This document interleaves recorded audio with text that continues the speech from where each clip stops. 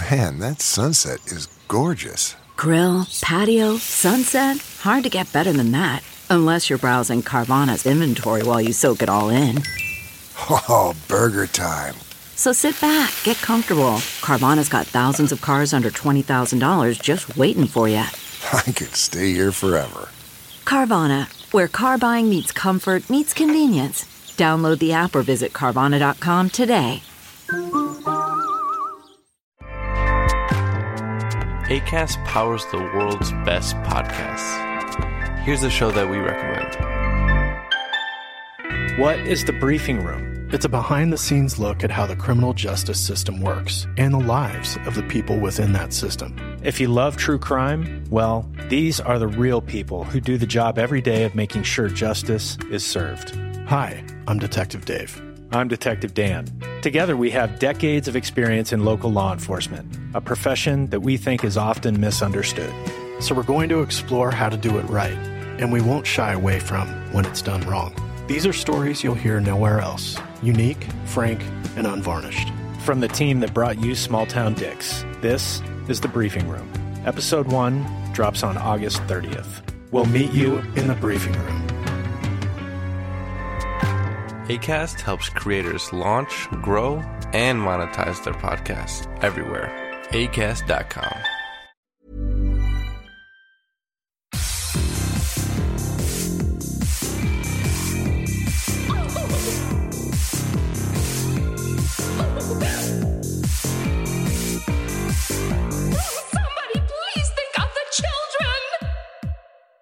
And welcome back to Scarred for Life, the podcast where we open up old wounds by looking back at the films that scared us as kids. I'm Terry. And I'm Mary Beth. June is Pride Month, so each week our guest will be a member of the LGBTQ horror community and will bring with them a movie that traumatized them as a child. This week, our guest is the multi-talented Drew Phillips. She's the producer for Dead for Filth, a podcast, as well as a writer, director, producer, cinematographer, and artist. Through her design company, Sister Hyde Design, she's also worked with companies such as the Criterion Collection, Kino Lorber, Altered Innocence, and 88 Films to create iconic images, theatrical one-sheets, records, and more. Welcome to the show, Drew. Thank you so much for having me, guys. Yay! How do you have time? Yeah. Are you tired? The secret is I don't sleep. Yes. That seems to be what it is. It's whenever someone's like, how do you do it? I'm like, I just don't really sleep that much. I was like, ooh, quarantine's going to be great. I'm going to sleep all day. I'm going to watch so many movies, and maybe I'll do some writing. And it was like, nope, I'm just designing all day long, and then go to sleep at 5 a.m. watching Notting Hill. Anyway. Honestly, though, that sounds nice. I mean... That was yesterday. It was good. That sounds great. That does sound good, Notting actually. Hill. Oh, my God. A classic. So, Drew, how did you get into horror? Okay, so I was a very latchkey kind of kid who watched movies all the time, but I was very turned off by horror movies, and I was like, ran out of the room screaming as a kid when we saw like Raiders of the Lost Ark and their faces melted off, and even like when the skeleton dropped down at the beginning, I couldn't handle it. I could not handle those things. However, at some point, I started getting into, action movies and art house movies in like middle school and high school when I had no friends. And I was like, Same. ooh, these are really, really fun. Maybe there's some older horror movies I feel more comfortable with, because I like Young Frankenstein, and I felt comfortable in the like black and white Universal monster space. Okay. So I found myself tiptoeing into like Eyes Without a Face, and then like maybe a little bit of Carnival of Souls and Eraserhead, and then maybe I'll watch a Cronenberg movie. And then when I got to college, because I went to film school in Chicago, there still is a series that they do in October every year called the 24-Hour Massacre. Is that a music box? It's not the Music Box. The Music Box is Music Box of the Dead. Oh, that's right. Sorry. I lived in Chicago for a while, so I was like... Best. Yeah, it is best. The Massacre is less well known. It's like My bad. an hour out on the train. Oh, what neighborhood is it in? I don't remember, but it's at the Portage Theater usually. Okay. Which, if you know it, is from like the 1920s. It has no air conditioning or heating. And this is October in Chicago. And you're in there for 24 hours. and with whatever concessions they have. And there's usually vendors at the first like couple hours of it. And it's 24 hours of horror movies, 35 digital. They always start with a silent film with an organ score. And I just gathered some friends together first year of college because I was like, look, the flyer says they're showing Day of the Dead and they're showing a couple other movies that we've heard about that we love and want to see again. And it's only $20 to go see like all these movies for an entire day. And we don't even know what else they're going to play. And we were not prepared.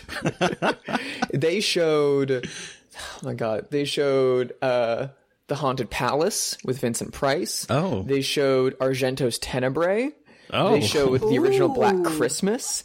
They showed Trick or Treat from a couple years ago. They showed Twins of Evil, the Hammer lesbian vampire film. Oh. Fuck yeah. They showed Toby Hooper's like Southern Fried Cannibal movie, Eaten Alive. Eaten Alive, yeah. They showed Town That Dreaded Sundown. It was holy hell a lineup. And I walked out of the doors the next day being like, well, I really love horror movies. Holy shit. Oh my God. And I, especially Tenebrae, like, was like a needle in my brain. And I was like, I'm going to go watch every Giallo movie ever made now. This is my thing. Holy shit. And then that warped my brain for the next 10 years. Well, as it Hell does. yeah. Where did you go to school in Chicago? Where did you go to school in Chicago? I went to Columbia. Oh, cool. Okay, awesome. Yeah. Not the fancy one, the art school. Yeah, yeah. I went to the University of Chicago for my master's in film. That's why I was like, where? Because I love Chicago, and I did not like, we probably edit this out or not, whatever. I didn't really like University of Chicago, but I found a lot of really awesome horror people in Chicago, so I was glad that I went to get my master's there and found like a huge horror community. The horror scene in Chicago is fabulous, and It's a so lot of the good. horror people that I know out here in LA, I know because you meet them and the first thing out of their mouth is, did you ever live in Chicago? And all of a sudden, you never met each other in Chicago. But now, like, I have so many... the people that I met out here in LA, I met on my second day in Los Angeles at a trauma premiere at the Egyptian. And I was just asked to take a photo for some people. And they were like, so where are you from? And I was like, oh, I just came out here from Chicago. Like, it's my second day. And they're like, oh my God, shut up. I lived in Chicago. And that was Lottie Knowles. And sitting next to her was Michael Verratti. Oh, jeez. And Cool. and I was like, oh, okay. And Casual. And that was the basis of me meeting people in Los Angeles. Wow. 4 years later. Wow. So cool. Yeah, right? Wow. What a cool story. I feel like so many people talk about like being a kid, but it sounds like you came into horror much like later in your life, which is really cool. That's awesome. I was scared shitless as a kid. I could not do it, which is partially why we're here to talk about this, because a lot of movies scared the shit out of me as a kid. Movies that should not have. Like what?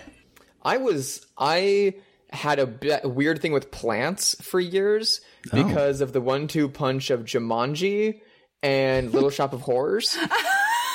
But like mostly Jumanji. Oh my God! Yes, those fucking plants. Because there's those little flowers, and Robin Williams is like, beware of this one and this one, and they're like, but we didn't see that other kind of flower, and then it like tracks in on the fireplace, and it opens up, and the giant flower, like, and I was like, oh fuck no, no. I barely remember that movie. I love Jumanji. No one remembers that big flying vine flower bit from it. Everyone's like, "Oh yeah, the monkeys and the rhinos and all this." That's stuff. all And I I'm like, can no, remember. That scared the shit out of me. Wow. So how did you get into your art background? Was it because going to Columbia, or how did that Partially, it all really started when I was in high school. I was in a lot of punk bands back in Indiana, and I play bass, and I'm a bit of an asshole on stage, like every bass player is, because we want attention. And, you know, it's not like a very like massive scene in Indiana. It's, you know, it's not New York or Los Angeles, but there's a really like tight knit scene, and there was a lot of shows going on, and there was a lot of stuff to do, and you know, you would need flyers for stuff, and your band would need a cover for the single they were releasing, or for your album cover and stuff like that. And you know, now it's an age of technology, and we had to do social media posts, right? You know, and like Facebook and MySpace. And so like I made all that stuff, and I taught myself Photoshop in high school. Just like in the computer lab or in my film classes and stuff when I had downtime, just to make album covers and flyers and stuff like that. And like, it was very relaxing for me, and it was fun, and it was something that like I've never really been able to draw or had any like fine art background or skills. And I was like, hey, I kind of like doing this though. And then when I went to college, I, was into like directing and experimental filmmaking and stuff like that. And no one cared about my movies at all. But they were always like, your opening credit sequence was really cool. That title card was awesome. And I was like, okay, like, do you want to do the titles for my movie? And I was like, is that a thing? And so that just kind of, I don't know, it was a very back burner thing until I moved out to Los Angeles. And then, I found a place that needed design, that I kind of started working as an editor, but it was a streaming company and they didn't have a graphic designer. And I was like, well, I can make all this stuff look a whole lot better than it is. And I just started doing that full time, and I worked there for about 3 years, and I started to develop my own voice a bit as a designer. And I did, in 2018, I did a year of self-initiated fan posters on my Instagram account, one for every single day of the year, which in hindsight was kind of idiotic because I didn't sleep, and like I just did those like in my lunch breaks. Wow. Like your website has like, are they all of them? Cause I've noticed your web has a whole bunch of like the posters a day thing. Are all of them on your, that's all of them? And there's more than 365 because some days I did 2 because I'm stupid. What is wrong with you? I don't know. I mean, like when I was starting out, I was like, I did one for like Singing in the Rain, and I was like, ooh, if I change the colors, this could be Umbrellas of Cherbourg. Might as well do 2. And I'm like, you could have stopped. I suppose I understand that, but also like sleep. I know. Or not. I mean, like, whatever. I love sleeping. I want to do it more That's the thing, often. though. I feel like as long as it's like you love it and it's amazing, then like, whatever.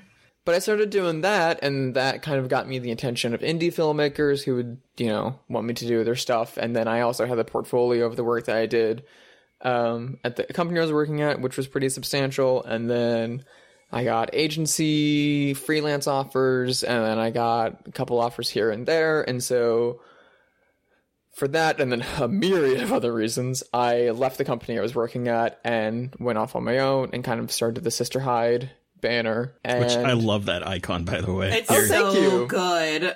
That was literally just, I like nuns. I have a lot of weird nun paintings in my house, and I like nun films. I don't know. It's not a thing. Don't look into it.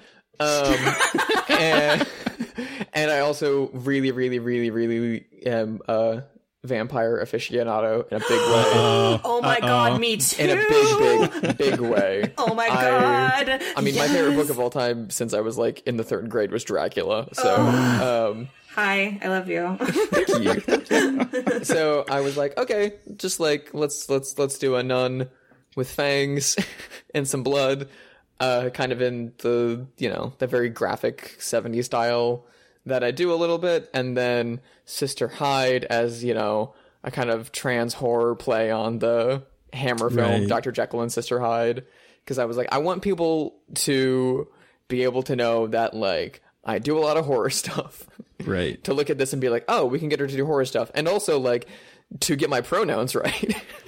Yeah. Please. I was like, if they know that from the get-go, things will be a whole lot easier. And then the whole sister thing is a double entendre with the nun thing. So I was like, okay, that kind of works.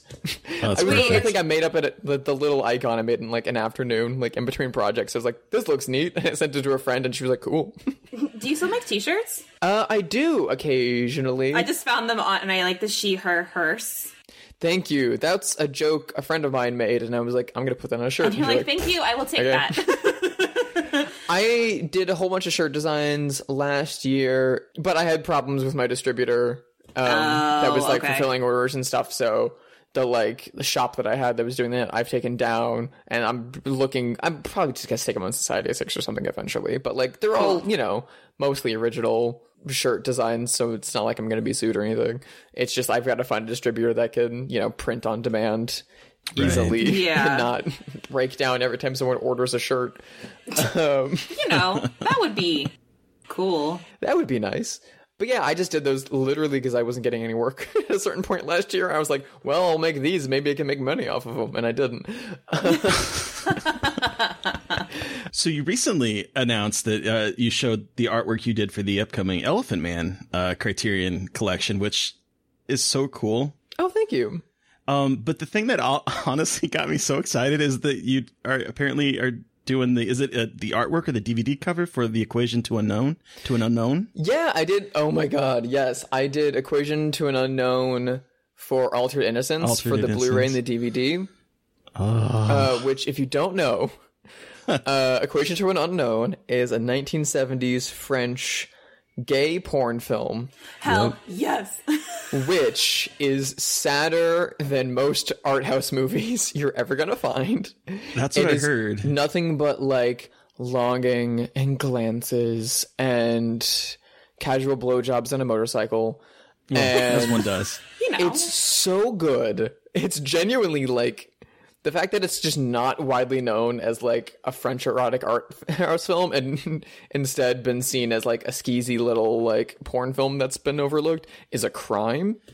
Yeah. Jan Gonzalez, the director of Knife Plus Heart, which Altered Innocence put out last year, is a big fan of it, and he kind of sourced it for parts of Knife Plus Heart to kind of give inspiration into that world of 70s French porn filmmaking.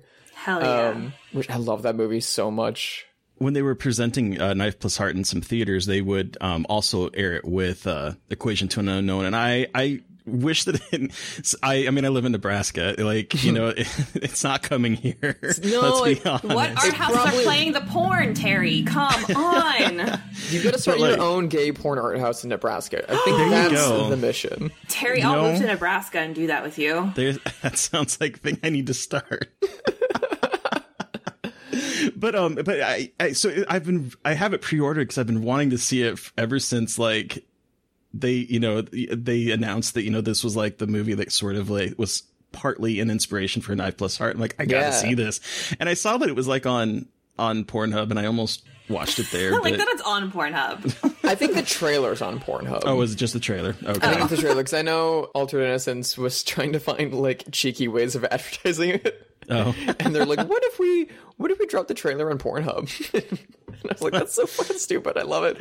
But yeah, we did that last year because like, it's a French porn film from the 70s. There was like no artwork for it. So they came to me and they're like, we've got some stills. And all you need to know is that it's a sad little art movie about longing. And here's the movie if you want to watch it. So the most melancholic porn film I've ever seen, according to Gonzalez. Jan Gonzalez. And Jan got it like personally restored, and it looks amazing. Whoa, fuck yeah! They restored it in 2K. It looks gorgeous on the Blu-ray, and that should be coming out soon. I know there's been production delays on a lot of discs because of coronavirus. So I just pre-ordered it, and it said estimated July 14th. Hey. Yeah, I've had it pre-ordered for a minute because I just can't wait. I can't wait to see it. Me on my phone must buy more things. Buying shirts. Must buy more buying porn. Blu-rays. Bringing porn in. Must buy porn for my house. Display it proudly on a shelf. Because it doesn't sound like a porn. It sounds it sounds like an art house French film. It is, just with, blowjobs and unsimulated motorcycles. sex. Sweet. I mean... Who can ask for anything more? I was going to say that honestly. Last year at Marienbad would be a whole lot better if there was some dicks getting sucked. Yep. This is a hot take. There you go. Wow. I lost my train of thought with that. I did too. I'm thinking about blowjobs on thinking about blowjobs on motorcycles now. Good. That's all we could ever want. I love that Elephant Man brought us to that first. I know, right? Elephant Man to sucking dicks on motorcycles, which I've never seen. I've never seen Elephant Man. I haven't seen the Elephant Man. I haven't either. I need to. Oh my God, it's like one guys. of my few David Lynch blind spots because he's one of my favorite directors. So I'm definitely going to get the Criterion now that you designed it. But Well, even if I wasn't even involved with it, I would say you need to go see this movie, and get that edition because like the restoration's gorgeous. But on top of that, like, no, it's absolutely an essential and absolutely a classic that I feel like most people should see. And much like Equation to an Unknown, you're gonna need a box of tissues, but for completely different reasons. Because you will be crying for Elephant Man. But I mean, I saw Elephant Man middle school or high school age, and it like broke me down, and I wept and I wept and I wept, and I thought it was so good, and I hadn't really seen any other Lynch stuff at that point. It was just this beautiful period drama that had these amazingly surreal, emotive sequences in it that I just loved. And then at a different point, I changed schools in high school, and I was like super depressed. And I like didn't know how to interact with anybody. And my entire first week at that school, I had, for some reason, rented Elephant Man from the library. And I had it out for a week, and I watched it every single day of that week. Wow. Because I would come home from school a little depressed about, like, I don't know anybody at this new school. I don't know how to interact with people. Come home, drop my bag, disc, player, Elephant Man. Wow. Like, every single day for a week until I had to give it back. And then, like, by that point, I was more, like, adjusted person and could talk to people and, like, interact at school. And, you know, it wasn't because of the Elephant Man, but I was going to say, did Elephant Man give you courage? It's a beautiful movie, and it's very humanist, and it's very, very kind and forgiving, and I don't know, it's like a warm blanket of a movie. It makes me feel good. Everyone's like, oh, you need to watch it, but you're gonna be so sad, it's gonna make you cry so hard, and I'm like, no, it's like having a cup of cocoa near Christmas. It's like, it feels good. I like it. I have never heard that movie described that way, and it makes me even more excited to watch it. It's like you're gonna cry. You're gonna cry. Oh yeah, 100%. But not like, in like the Disney manufactured like. Right. Yes. Now it is the cry time. It's more like. Now we're going to start up with the history of this couple and have you bawling. Yeah, it's like how everyone, at least in my age generation, has seen the movie Click. And you know that you've seen the movie Click because you all cried at the exact same point in the movie Click. Fuck that movie, though. Like, who? But no one thinks it's a good movie. Everyone cried at it when they were supposed to, but no one thinks it's a good movie because we all know we were tricked. We were tricked. And every time I see that movie pop up anywhere, I'm like, that movie, like, I fucking cried at that fucking Adam Sandler movie. Like, are you joking? Okay, because of Christopher fucking Walken. I know. Since we're talking about that, that for me would be fucking Sweet November. I don't know it. I don't know that either. It had it was Keanu Reeves and Charlize Theron. Ooh, say no more. Ooh. And like they decided to go on a personal relationship for a while, and then stuff happens, and it is. I hate the movie. I think the movie is terrible. But I remember the first time. It was the first time I ever bawled in the movie theater because I'm to the point where like I'm laughing that I'm crying about it, because like it's to the point where it's like I cannot believe that I'm crying at this, and it just becomes absurd. Yeah, that was that movie. Wait, for is this a movie about cancer? Yeah. Okay. Well, the picture on Letterboxd is Charlize Theron wearing a hat and no hair. Like. Oh. Well. So that's okay. So it is one of those movies. Like, but they didn't like advertise it as such. Oh. Yeah. So it's just like, oh, it's a sweet movie about two people falling in love. I saw Terms of Endearment for the first time, like, a couple years ago around Mother's Day. Ooh. Unintentionally. And I had no clue what it was about. I've never seen it. I don't even know what it's about. Oh, good. You'll be in the exact same seat that I was in. Anyway, for the first 90 minutes, it's just a great slice of life, like, drama, and it's really funny, and all the characters are amazing, and, like, Danny DeVito's in it, and John Lithgow, and Jeff Daniels, and, like, at the center of it all, you've got Shirley MacLaine and Jack Nicholson, and it's great, and in the last half hour, you're just crying. You don't see it coming, and then it just hits you over the back of the head, and then you just cry for half an hour, and then it's over. It's so good. Mm-hmm. Yep. I cried like that when I watched that movie, The Notebook. Oh, yeah. I haven't seen that either. I haven't either. You're not missing anything. But I pretty much know, but like... As I've been told. But, like, it was the first, like, I think it was the first, like, romance movie that I watched and I had any conception of, like, relationships. Mind you, I was still very young, but I think I, like, was starting to understand what relationships were, and, like, it made me, at the end, I was like, what? But, like, it's, like, not a good movie. It just, like, it has, again, like, that manufactured, like, Nicholas Sparks sad-ass ending that's gonna make you cry, even though you shouldn't be that emotionally invested in it. Kind of like how the hardest I've ever cried at a movie ever in my entire life was at Mamma Mia, Here We Go Again. Fuck, yes. Oh my god. That is... I mean, but how can you not, though? I'm not even kidding. Like, I believe you, because I cried, too. I saw 8th grade, and I almost cried a little bit at 8th grade, and then I pulled myself together, and I was like, I should go see something light and fun and funny to, like, get over that. And so I, like, turned right back around, got a ticket to Mamma Mia, Here We Go Again, being like, I'm gonna clap to ABBA, and I'm gonna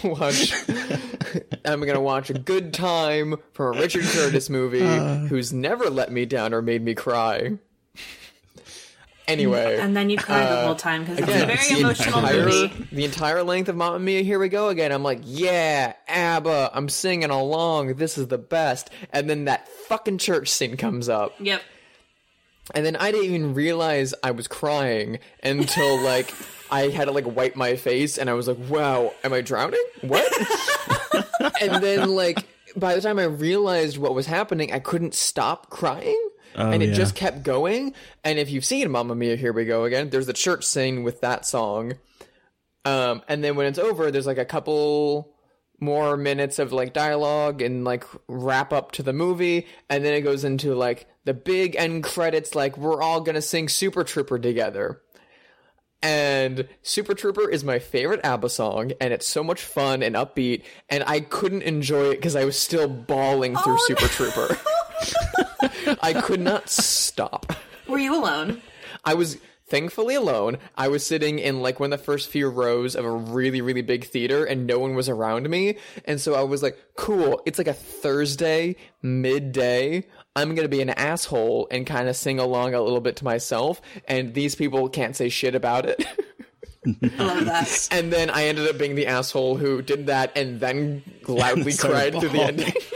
Are you okay? Like, is everything fine? Like, don't look at me.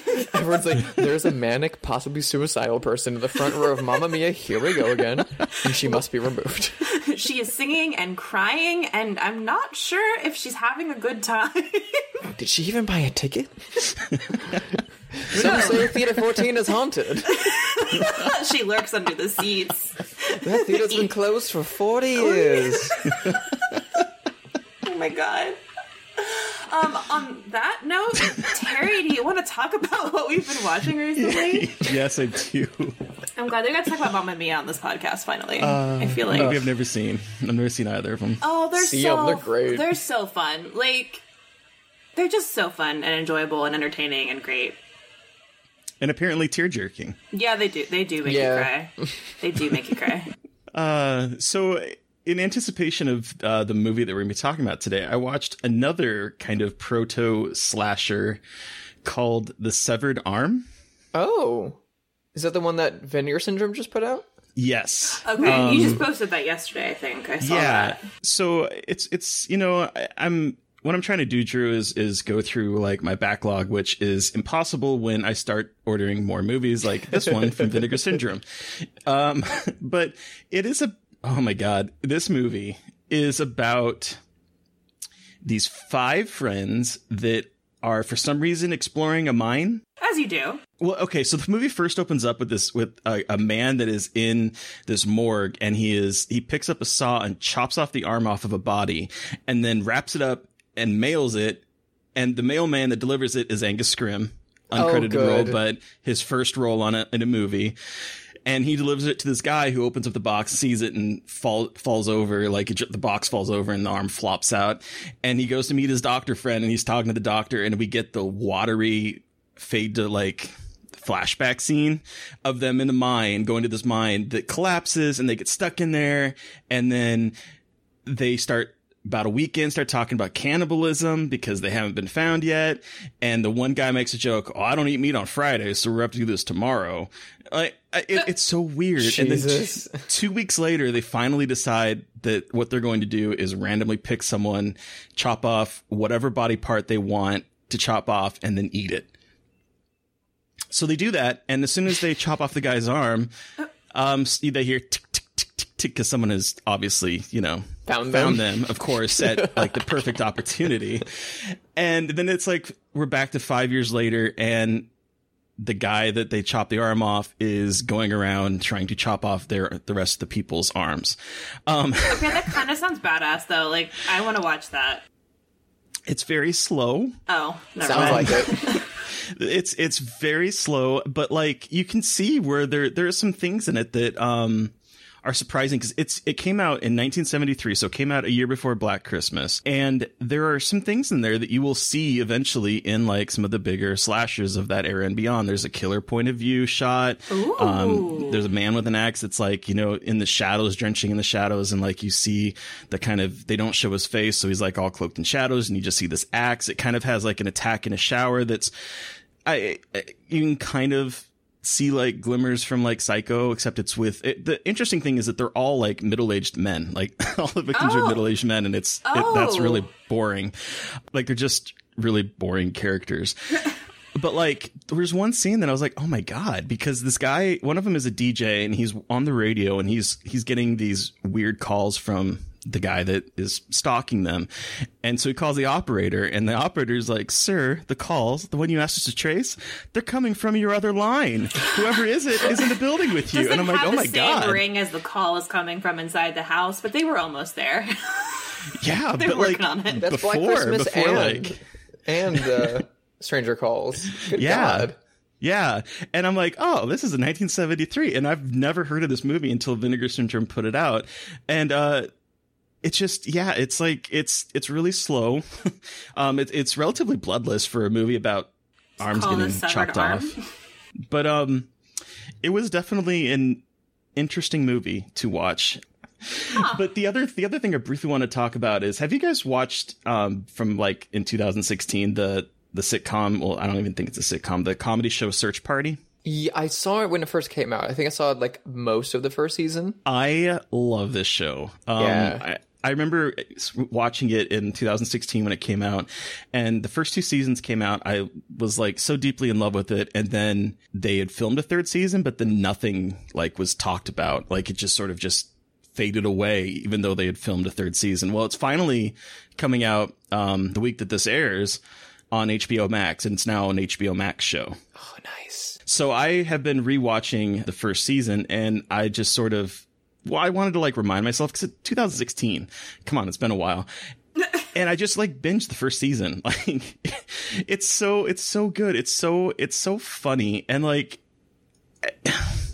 there's like so many really good lines in it. Like one of the characters is like, the whole premise is that this one kind of self-absorbed lost soul finds like a missing flyer for someone that she knew in college. And she's missing, and she like all of a sudden decides to like insert herself into the family's life and sort of find out where she went to. And she thinks that she's alive. And so she starts like getting her friends involved that are all equally self-absorbed, Manhattanites that like sort of just go on this journey, almost like a noir, but not, for like trying to find this person. And I mean, there's like weird cults, there's like odd like baby shows where like there's like a girl that dresses up like and does the whole like baby show for people. It's just so weird and so bizarre, and it's very funny. Like they do this visual. One of the things that like just had me rolling is, and it kind of shows the like how out of touch everyone is. This a cappella group that this lady belonged to starts like singing at the vigil, and they're singing "Since You've Been Gone," which is like the most inappropriate song to be singing about someone who's missing. Wow. And they're so completely unself-aware that they're, singing a song. It's like that, oh my God, it's Since You've Been Gone, we should be singing that song, It's like that, rather than like we're singing about the fact that we're glad you're gone. But it's so good, and I cannot wait for the third season. Cool. Yeah. But that's me. What about you, Mary Beth? So there are two things I want to talk about. First, I finally watched Dracula's Daughter. Oh, yeah. Which is a beautiful film, and it's like got a lot of gay subtext, lesbian subtext, and it's awesome. It is from 1936, I believe. Basically, it's Dracula's daughter trying to figure out how she can stop being a vampire and how she can stop drinking blood and going to a psychiatrist and trying to figure out how to not give in to her impulses. And it's very fascinating. And the woman who plays Dracula's daughter, her name is Maria Zaleska, Countess Maria Zaleska, Gloria Holden. She is phenomenal. Like, she's so good as the Countess, and it's just such it's only 71 minutes long, and it's a beautiful film, and it's a really good example of like queer subtext, but not even that subtextual, but like it's almost just text. It really is almost just she text. seduces that woman. Like she seduces like a pretty, like, not long, but like a good chunk of the film is seen where she seduces a woman, and it's really beautiful and obviously violent. But yeah, I'm glad I watched it. BJ Colangelo was talking about it on Twitter, and I was like, okay, well, I should finally watch this goddamn movie, and I'm so glad I did. And then another one I've watched that is actually new, it just came out on Shudder. It's called Warning, Do Not Play. Oh, yeah. It is a Korean film that it sounds like found footage, and it's kind of, but not really. It is about the act of finding the footage, which is really cool, I think. This young woman is a director. She works for a production company, and they really liked her first film, and now they're pressuring her to write a second one. And, like, we gave you all this money for development. Like, come on, you gotta make something. And so she decides to make a film about a haunted movie. It sounds kind of confusing, and it's a little bit confusing because like it gets really meta, and like the layers kind of get tangled up in a way that doesn't always make sense. Okay, I'm back. But yeah, so it gets a little bit convoluted in that a lot of these layers get a little bit messy and a little bit blurring together, but not in a way that I think is always successful. But I think it is a really ambitious, really awesome way of integrating found footage into like a, typical horror narrative, and it's on Shudder, and I really enjoyed it. It's got a really creepy ghost. It feels like it's trying to be similar to like Ringu or Juon from Japan, but it is still really creepy, and I think it's a really interesting look at how found footage can expand. So I really enjoyed it. So it's streaming on Shudder for anyone who wants to check it out. Yeah, I've been meaning to watch that one. I saw you tweeting about it. I mean, who knows? It's one of those movies that I feel like most people are going to hate just on like the basis of that it's a lot of found footage in it, but I think it's really cool, so whatever. Drew, what have you been watching? So mine, or at least the first one, really isn't a horror movie at all or in any way, shape, or form, but like I am a really, really, really big classic movie fan on top of all of that, and I love Cary Grant, and I've seen most of his movies, but I came across Talk of the Town from 1942 on the Criterion Channel not long ago, and it's on there right now if you want to watch it. It's really good, and it's Cary Grant and Ronald Colman and Jean Arthur, and it's a romantic comedy that's also a bit of a thriller and a bit of a political film, and it's also like supposed to be a like romantic triangle of like they're both in love with Jean Arthur, which guy's gonna get her, but it does not read that way at all. It just comes off as Cary Grant and Ronald Colman falling in love with each other. Oh fuck and yeah. It just not even accidentally turns into this really, really, really sweet gay romance. Wow. But Cary Grant is like a socialist, pro-union, like soul protester in this small town that is run by a very corrupt business owner and like his political machine. And Cary Grant is like, well, you're skipping on all these codes. Your factory is going to burn down and someone might die. And then like a couple days later, the factory burns down and someone is reported dead in the fire. And so everyone blames Cary Grant for doing it. Of course. And he escapes jail and runs out to a little house in the country where Jean Arthur is setting up a B&B for a visiting law professor played by Ronald Colman. And so she has to hide him in the attic, and he convinces her to let him stay there. and convince Ronald Colman to stay in the town, hear out his case, and help him prove his innocence. And so sweet. The entire time, Ronald Colman is this very stuck-up, very East Coast, fairly conservative professor who has no interest in this at all. He doesn't want to get involved, And he's introduced to Cary Grant as the gardener on the property, and they immediately hit it off, and they spend the entire movie in these, like, beautiful conversations with each other by the fire or in the garden, talking about politics and talking about unions, and it's... I'm getting flustered just thinking about it. And it's really beautiful, and it's really cute, and it's really fun. And, like, there's a scene where Ronald Colman and Jean Arthur go into the town, and Ronald Colman wants to stop off to get Cary Grant some borscht, because he just knows that Cary Grant likes borscht. And he's like, just imagine the look on his face when we bring it back to him. I'm like, oh, homos, they in love. These boys. These boys. I want to see it. I'm sorry. Maybe I just read every movie this way now, but like there's no way in my mind that you can watch that movie at least now and not see this. And I have Vita Russo's The Cellular Closet, and as soon as I finished the movie, I was like, did Vita Russo to write about this? Because I feel like this has to be in here somewhere, and it's not. And I'm like, how? What? Why aren't people talking about this? Like, Cary Grant was bisexual. As far as I know, Ronald Colman was straight, but, like, this is an incredibly queer movie, and it's not even trying to hide it. Like, yeah, wow. Jean Arthur's there in the middle, but no one really shows any affection for her. And she doesn't really end up with either of them at the end of the movie. Oh, fuck yeah. Wait, I want to watch this. I also didn't know Cary Grant was bisexual. Oh, Cary Grant was bisexual. Hell yeah! When he first moved to America, he had a very long relationship in New York with Australian fashion designer Ori Kelly, who did all the dresses for Some Like It Hot and Auntie Mame. Whoa. And then in the 30s and 40s, when he was out in Hollywood, he had a very long relationship with Randolph Scott, the Western star, and they owned a house together in Palm Springs. There's some great photos of the two of them, like, shirtless on a diving board, hugging. That's just like... Yep, that sounds amazing. Boys being boys. What's better than this? Guys being dudes. Boys will do boys. Yeah, no, Talk of the Town is really, really, really sweet, and I want more people to see it. But I also watched a very kind of cult Spanish... I don't know, kind of horror movie?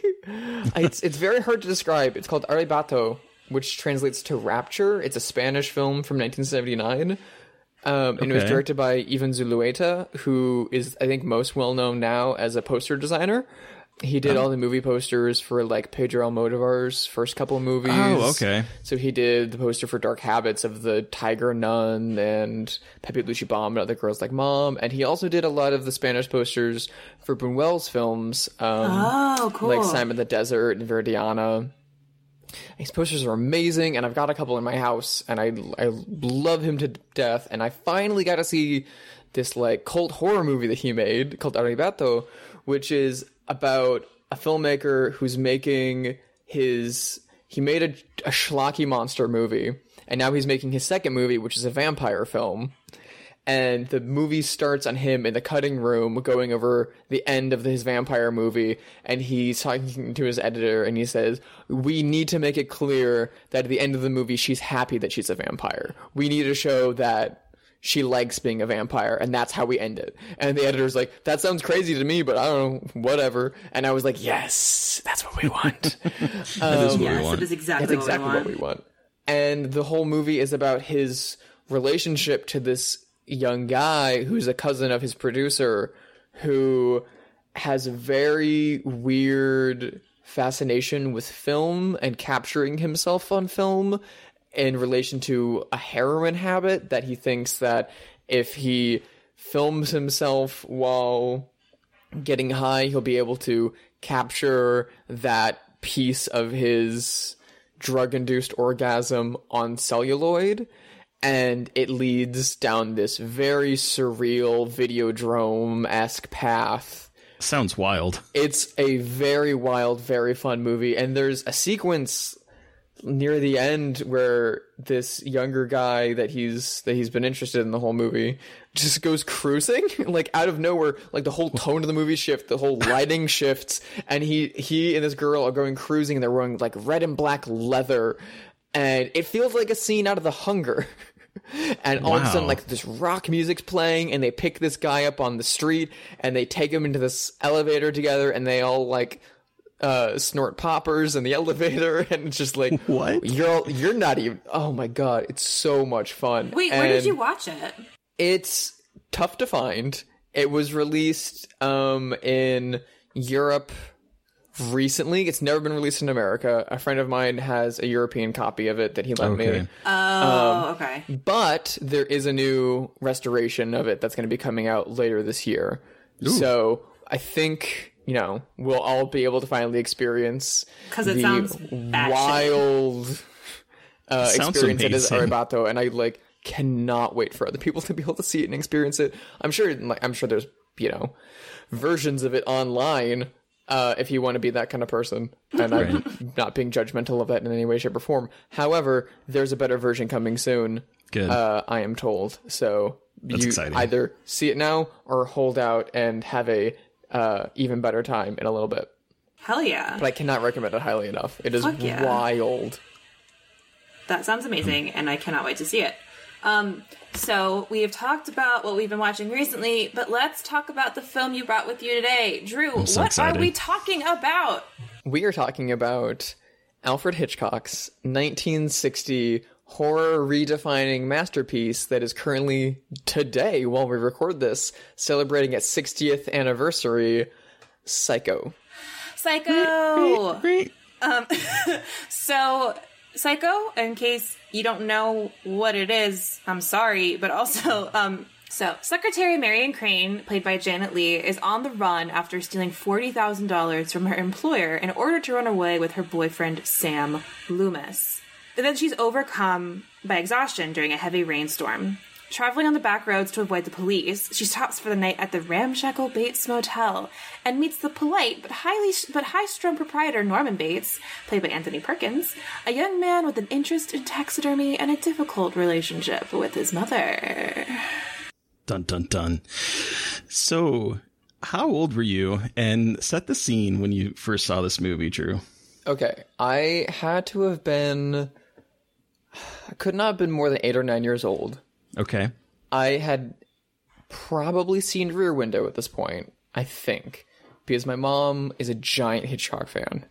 She loves Rear Window a lot, mostly for Grace Kelly's dresses, also for the murder. Come for the dresses, stay for the murder. Absolutely. So I'd seen that at some point when I was like homesick from school, and she was like, Rear Window's on TV, you're watching it with me. But I would go down to Florida every year for the summer to visit my grandparents with my brother, who was 2 years older than me. And sometimes my grandparents would, you know, take us out to rent movies. Sometimes my parents would be down there with us. Sometimes, you know, my uncle would come down to visit.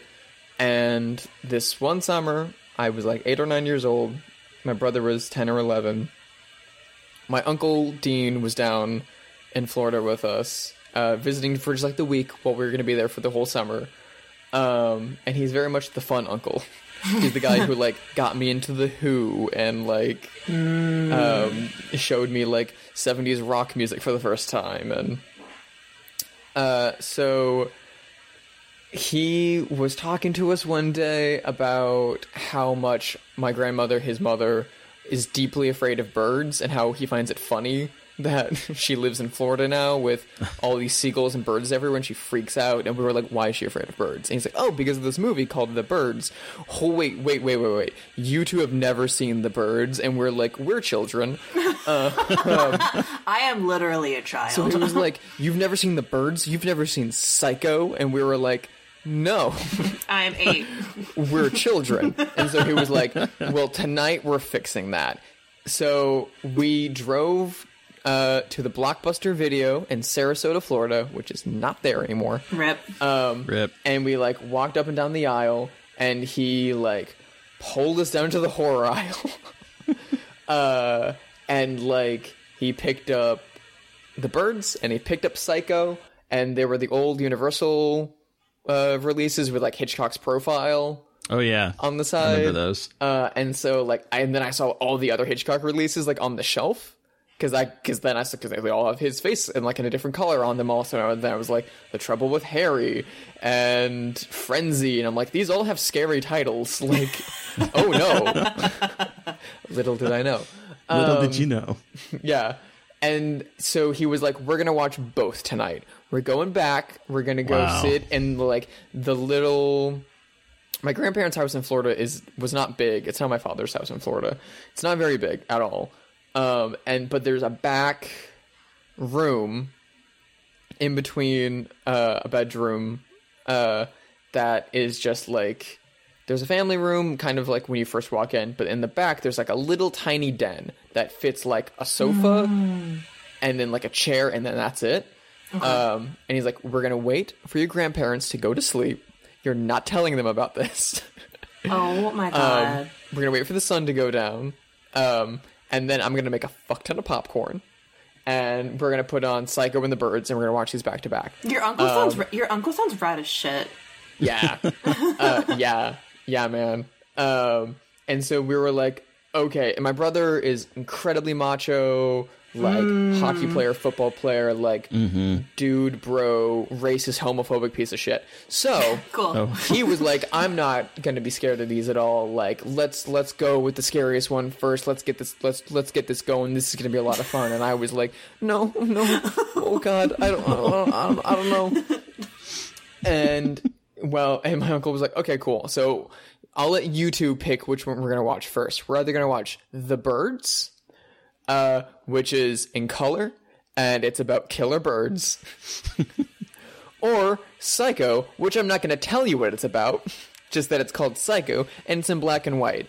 And for some reason, and this is kind of still a thing in my brain, I read black and white as scarier. Oh, interesting. Okay. I don't know why. I just think it's scarier. And moodier, and especially as a kid, like black and white things, like because it feels foreign, a color film, like it looks like the world, and so you've got a bit, more of a connection to it. A black and white film, it immediately like has one level of disconnect between the real world and the movie, and that's why a lot of like Orson Welles and people like that were like, it's more like a dream. Gotta make movies in black and white, and stuff. And so I was like, let's watch The Birds first. Because that's the one that my brother thought was going to be the scariest one, because it scared my grandmother. And I thought it was going to be the least scary one, because it was going to be in color. So I was like, okay, cool. Let's watch The Birds. And the sun was still kind of out and setting. I was like, okay, cool. We'll dip into the safe. And then I was like, and then after The Birds, I can go to sleep. And then I won't have to watch this scary fucking Psycho movie. Oh, I like the logic. I am a child. Children sleep easily. Got it. And so we put The Birds on, and I was not prepared for the like pace of the movie. Oh yeah, I think probably because it's 1961, 1962. It's very slow. There's no score. Bernard Herrmann just made the like screeching sound of the birds, and that's it.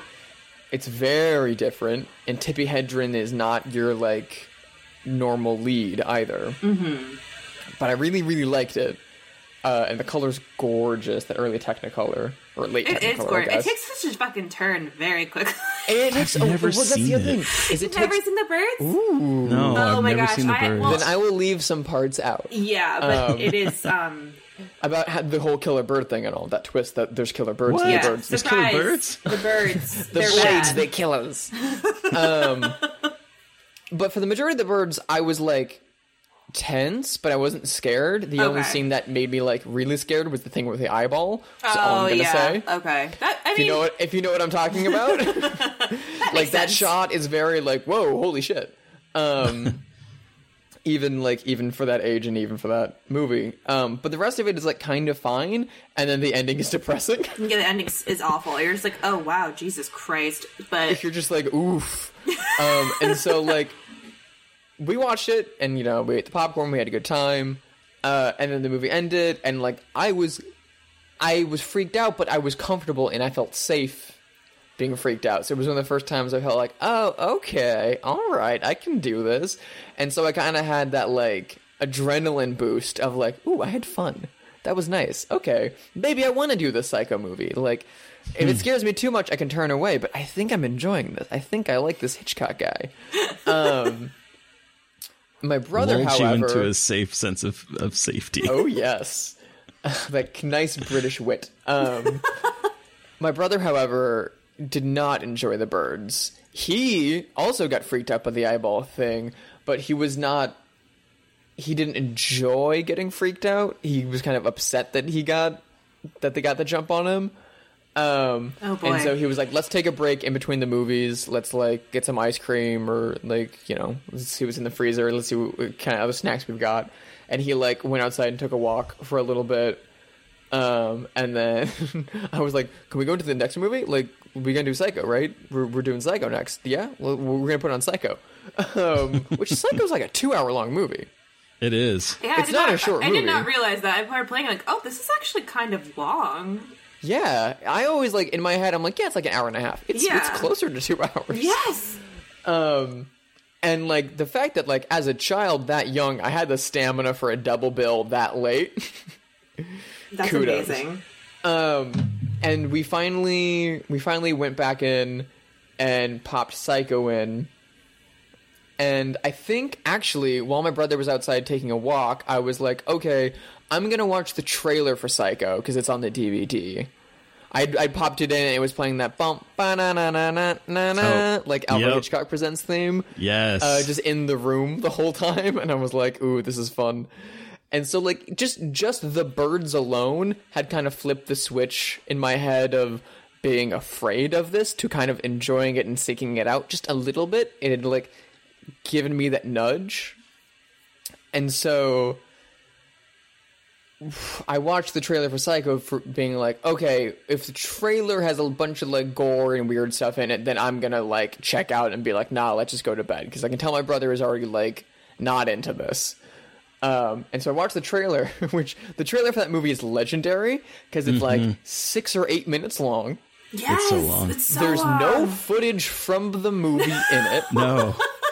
It's just him walking around the set, isn't it? It is, and the way that he presents it, too, because he's very calmly, in his nice British demeanor, walking through the set and saying, so this is the bathroom, and I couldn't even tell you what happened in here. And you just go, oh, what happened in the bathroom? And then he walks into, like, and then he spends the majority of it going through, like, the Bates house and, like, turning the lights on. And it reminded me when I was a kid and we'd go to, like, I was too afraid and too young to go to haunted houses, but they would have some haunted houses that would do, like, early in the day walkthroughs. Oh, yeah, with, like, the lights on and stuff. Yeah. And so I was like, oh, this is kind of like that. That's fun and interesting. And he, like, walks and spends the majority of that trailer in the mom's bedroom. Being like, and this was Mrs. Bates slept, and there's, like, an indentation in the bed. And this is her dressing gown, and it's like kind of like that scene in Rebecca where Mrs. Danvers is walking the new Mrs. Oh God, what's the last name of Rebecca? Anyway, it's like where Mrs. Danvers is walking Joan Fontaine through the house and be like, yes, this is where the first Mrs. De Winter slept, and this was her pillow, and this was her nightgown, and it's almost exactly like that of Hitchcock walking you through this room, which you never see in Psycho. They never go in that room in Psycho, ever. That entire elaborate set was only for the fucking trailer. I love it. That's crazy. That bastard. So I was like, oh, okay, this is fun. I know more about this movie a little bit, but I'm still really interested and really intrigued, and I have no clue what to expect. And so we finally all filed back in and sat down, and we turned the movie on, and I think 10 minutes in, my brother, like, fell asleep. Just completely out like a light. And then it was just my uncle and I sitting on the couch together watching fucking Psycho. And he did not make a peep the entire movie. He was watching me. Yes. Oh my God.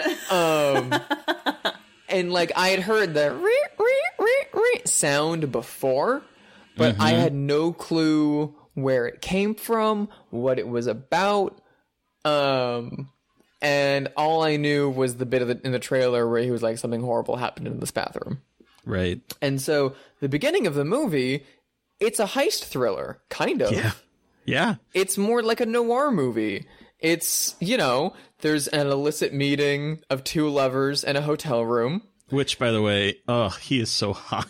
John Gavin is shirtless, hot. eating a sandwich. Yes, please. In my dreams. So hot they put him on the poster.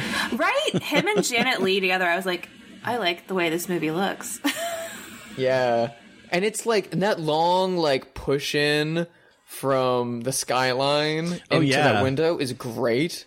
It's gorgeous. And also just like a movie called Psycho, and the trailer is all this like gothic house and this little hotel and stuff. And then it starts like at noon in Phoenix, Arizona. Right. In a hotel room with these two people fucking. And I was like, what? Wait, is this the right movie?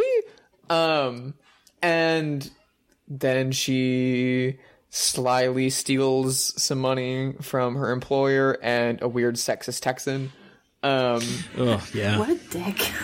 And then it becomes like a film noir movie. It's all about guilt and stolen money, driving around, and paranoia. Like, the cops following her. The scariest thing in that whole section of the movie is the cop, which Hitchcock knew what he was on. The man said ACAB back in the 30s.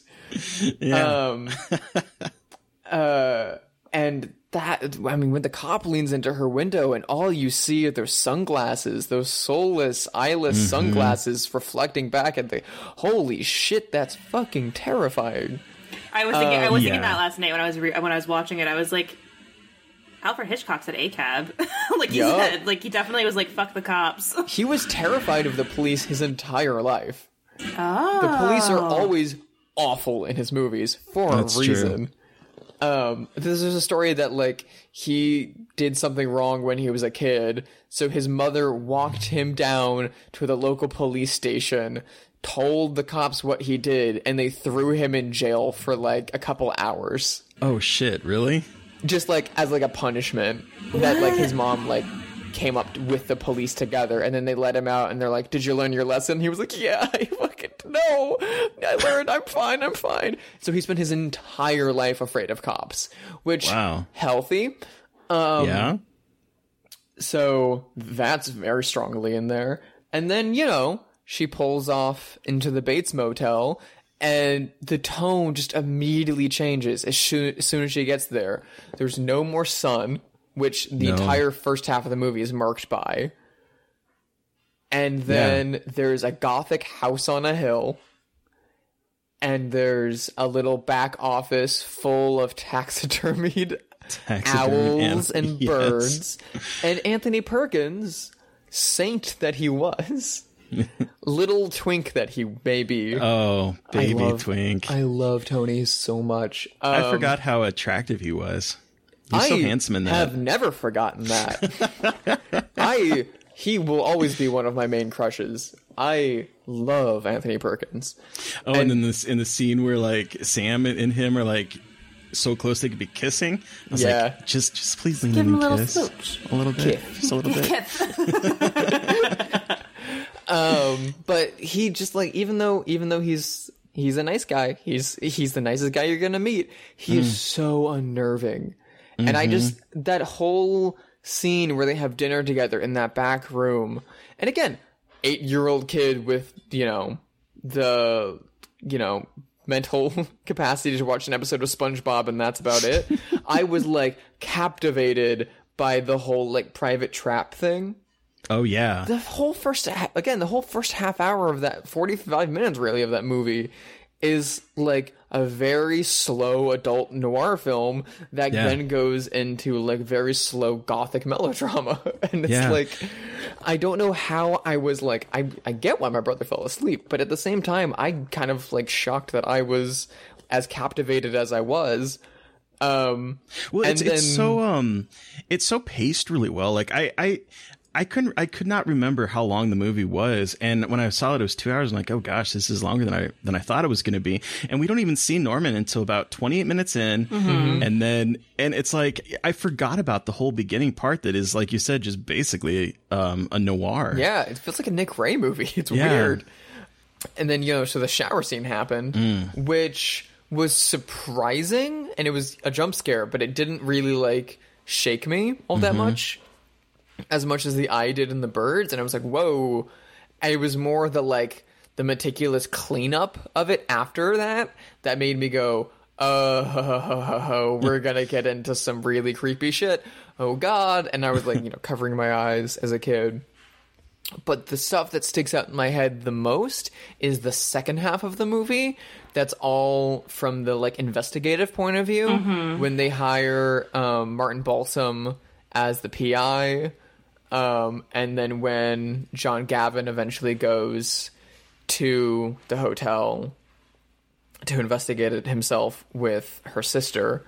Those are all the scenes that scared me the most, because that was we're entering the Bates house.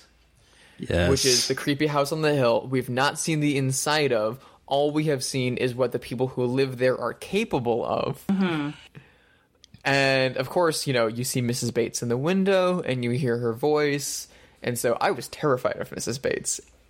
And just that scene where Martin Balsam goes up the stairs. Yes. So painfully slowly. Yes. And he's looking around and he's going up and the camera's just kind of floating there. Yes. And then out of nowhere, we get this mousetrap bird's eye view Oh, I love of the that. landing. And it happens faster than you can even understand what happens. Of someone runs out, stabs him, and then all of a sudden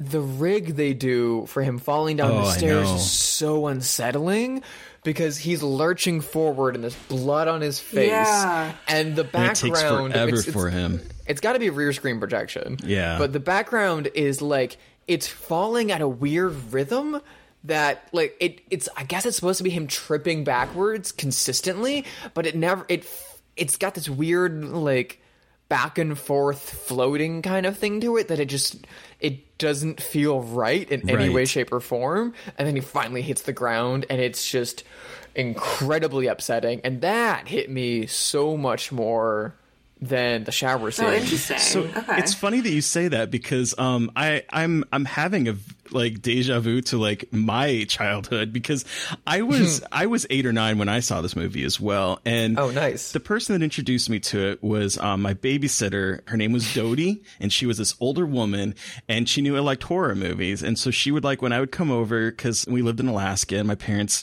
worked in a town that was 45 minutes away from where we lived. So it took a little bit to get back and forth and whatnot. So I would be at her house and she would introduce me to movies. And so she introduced me to Psycho, and I knew nothing about it. And everything that you're saying, it hit me the same way. I was unnerved at the shower scene, but it didn't freak me out. But it was the moment that the shot overhead, and all of a sudden, as you said, it happens so quickly, but we see it before he's aware of it, of this Norman Bates, coming out of the room with the horrible It's the first time that a jump scare just affected me so much. And it was him falling down the stairs, and then the shot of Norman as his mom over him, and the knife going down twice, and his gurgling. Yeah, I turned it off. That's when we stopped watching the movie for me. I could not handle anymore. I was like, I'm done. That wasn't my limit, because I would that freaked me out, and I had to cover my eyes after he hit the ground and stuff like that, because I didn't know what was going to happen after. But I still I was still invested in the mystery. Yeah. Because the movie sets it up so you think you know what's going on, but even through that point of view, you still don't really know what's going on. No. So I was still okay, that's fucked up, but I need to know why this is happening and who's doing. I need to know what's going on. I need to know what's going on. So the thing that finally broke me watching Psycho as a kid was, oh god, who plays the sister? Vera Miles. Yeah, Yes, Vera. thank you. Vera, who's kind of the real star of the movie. Right. When Vera Miles goes into the house alone, and John Gavin's left back to kind of distract Anthony Perkins. Oh my God, I was freaking out because I was like, "You're distracting him, but the mom's still in the house. The mom's still in the house. She's gonna get you. She's gonna get you. She's gonna get you." And she's going through the house and she's looking at stuff, and I'm like, every corner she turns, it's gonna be something. It's gonna be something. And then when she finally goes to the fruit cellar, which you've already gotten the really ominous Mrs. Bates voice of "Don't put me in that fruit cellar," Right. Which is like, also those scenes freaked me the fuck out. Yes. Again, you don't see what's going on. You just like hear them. You hear the voices. Her voice is terrifying. And then you see their shadows through the window occasionally. And just even like, you know, I'm from Indiana, so I know what a cellar is, but I've never really heard the phrase fruit cellar before. Even my relatives who lived on like, you know, little like farms and stuff like that didn't say stuff. Just even hearing the phrase the fruit cellar made me kind of go like, ooh, like what do you keep in there? What is that for? You keep decomposing corpses in there. Why are you putting your mom in there? Why do they have to hide? No, I don't like this. And so she finally goes downstairs, and I was like, oh, no, don't go in the basement, which is the horror cliche of horror cliches of don't go in the basement. Which I literally just did a record that's going to be coming out soon for a certain horror movie, and for the back of the record jacket, it's a shot of basement stairs for a reason. Oops. She goes down in that basement, and you see Mrs. Bates from across the fruit cellar, and it's, you know, very much that like Blair Witch pose of like sitting in the corner with the back to you. And I mean, in hindsight, I've seen the movie so many more times since then, and I've like, you know, went to film school, so we like blocked stuff out, and I, in my mind, can think back to the sequencing of like hand goes up, hits the light flashes back and forth. But that's not what I remember. All I remember is that scene just diving into chaos. The light goes everywhere. The mom is spun around, and you're faced with this horrifying skeleton out of nowhere. Yeah. And then that scared the shit out of me as a kid. I freaked out when that happened. And then what do you get after that? You immediately then get Anthony Perkins jumping into frame, shouting wielding the knife Bates with the craziest look in his eyes. That look.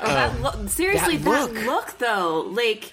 And he doesn't just show up. He literally jumps into the frame. Well, he jumps into the frame, and then like this face when the hot boyfriend grabs his like wrist and like twists it, like that anguish on his face is wild. Like that whole his performance is amazing. His performance is everything to me, and I will definitely show my ass here and let everyone know that this is the first time I've ever watched this movie because I am a fake horror film fan. Not anymore. You've seen it. So I watched it for the first time last night, and I was like, Terry, I have to tell you a secret. This is the first time I've seen Psycho. And he was like, what? And even my partner was like, you have never seen Psycho? I'm like, I know, it's a problem. Anyway, doesn't matter. I finally watched it, and Anthony Perkins, one, did not realize how fucking cute he is. I don't care that I know that he's a gross character, but wow, is he a cutie pie. Oh, he's so fucking cute. He's so cute. He just plays like that kind of like high-strung, a little bit nervous, anxious guy so well. Like even the way his like facial expressions and the way he walks and the way he moves, it's so amazing to watch and terrifying. But wow, I was blown away by his performance in this film. Like so good. The 1-2 punch of that mother reveal and then cutting right back to him, meanwhile the light is flashing around the room, it pulls what could have been, you know, a fairly cheap reveal into being something that's just truly nightmarish. Yeah, because that's something that whole movie is very stark. and clean and naturalistic, and then it very slowly tiptoes into that very stylish gothic stuff that Hitchcock is most well known for. Yeah. Well, in that scene in particular, like it happened, everything happened so quickly that like it doesn't give you a chance to really, okay, she's dead.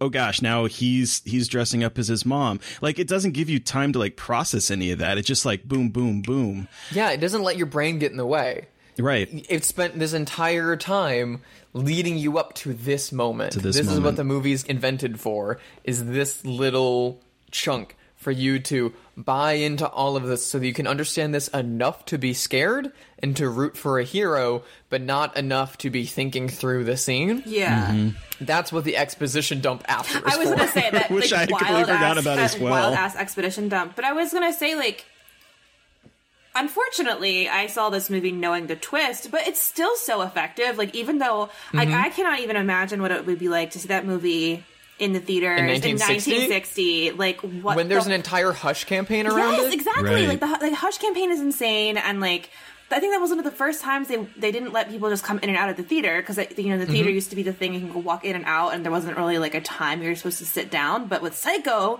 there, like, this is one of the first times it happened, which is fucking phenomenal and cool. And it's just, like, still so shocking even if you know what's going to happen. And it's actually, I feel like, a testament to how well the story is told and paced and created. And man, though, I cannot imagine seeing that movie and not knowing that's coming. Like, it's it's like the payoff is so worth it. It's just absolutely gorgeous. And then, of course, the exposition at the end, which is, oh, by the way, in case you didn't know what just happens, like, let me explain to you.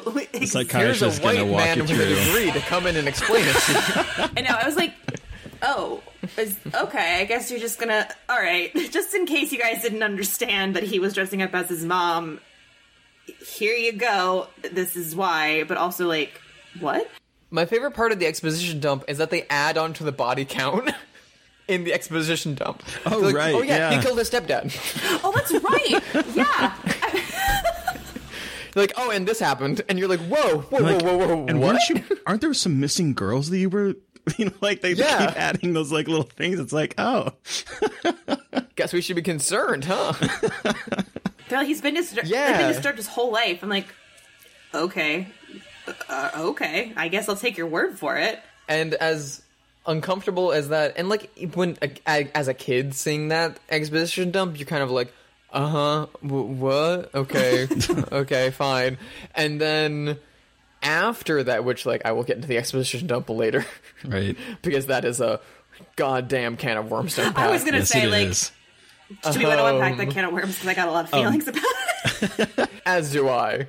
When so like I stopped the movie. Like, I told my babysitter Dodie, I was like, no, I can't watch anymore. But like, this is kind of where I started watching sequels. I've talked about this on the podcast before, where it's like, I will watch the sequel because I think that, like, I can handle it better. And so I went into Psycho 2 not really knowing how Psycho 1. Oh, You hadn't finished Psycho when you watched Psycho 2? that's amazing. Like the next day, like, I couldn't stop thinking about Psycho. And so my Dodie was like, hey, so do you want to watch Psycho 2? I promise it's not as scary. And it wasn't. I was perfectly fine with it. But, like, it allowed me to eventually go back and rewatch the first one.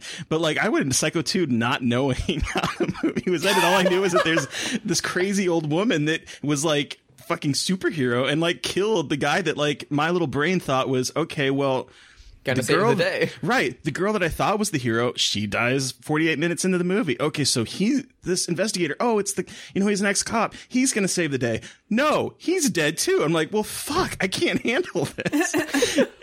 There's no, like, balance. There's no, like, sense of, like, I guess, justice or, like, right or wrong. And there's nowhere to, like, anchor yourself. There's not. After she dies. There's can't. Like, especially, like, bringing the sister in, you're like, who's this?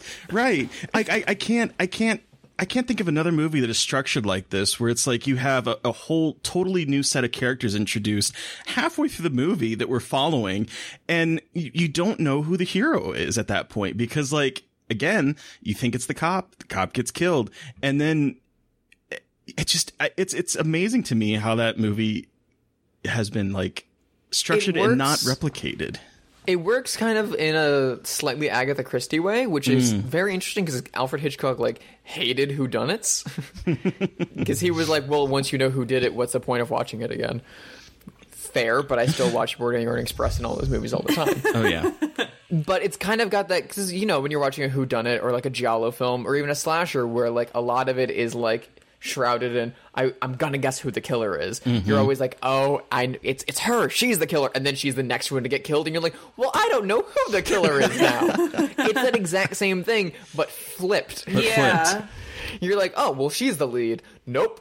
Well, and like when you're 8 in the 80s and you're watching this on a VHS tape, you don't have a conception of how long the movie is. Yeah. And so like, you're seeing this man go up the stairs, and I had no concept of time. I had no idea that there was still another 30 minutes to this movie. Well, so it's I'm a long like, movie, so that kind of feels like it's going to be the climax. right, exactly. Yeah. He's going up the stairs. I'm like, oh, he's going to figure it out. He's going to save the day and everything's going to be solved.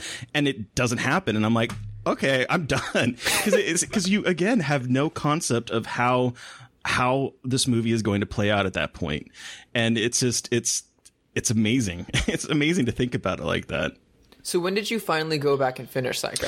I think it was probably like a month later. Oh. But you're still like 8 or 9.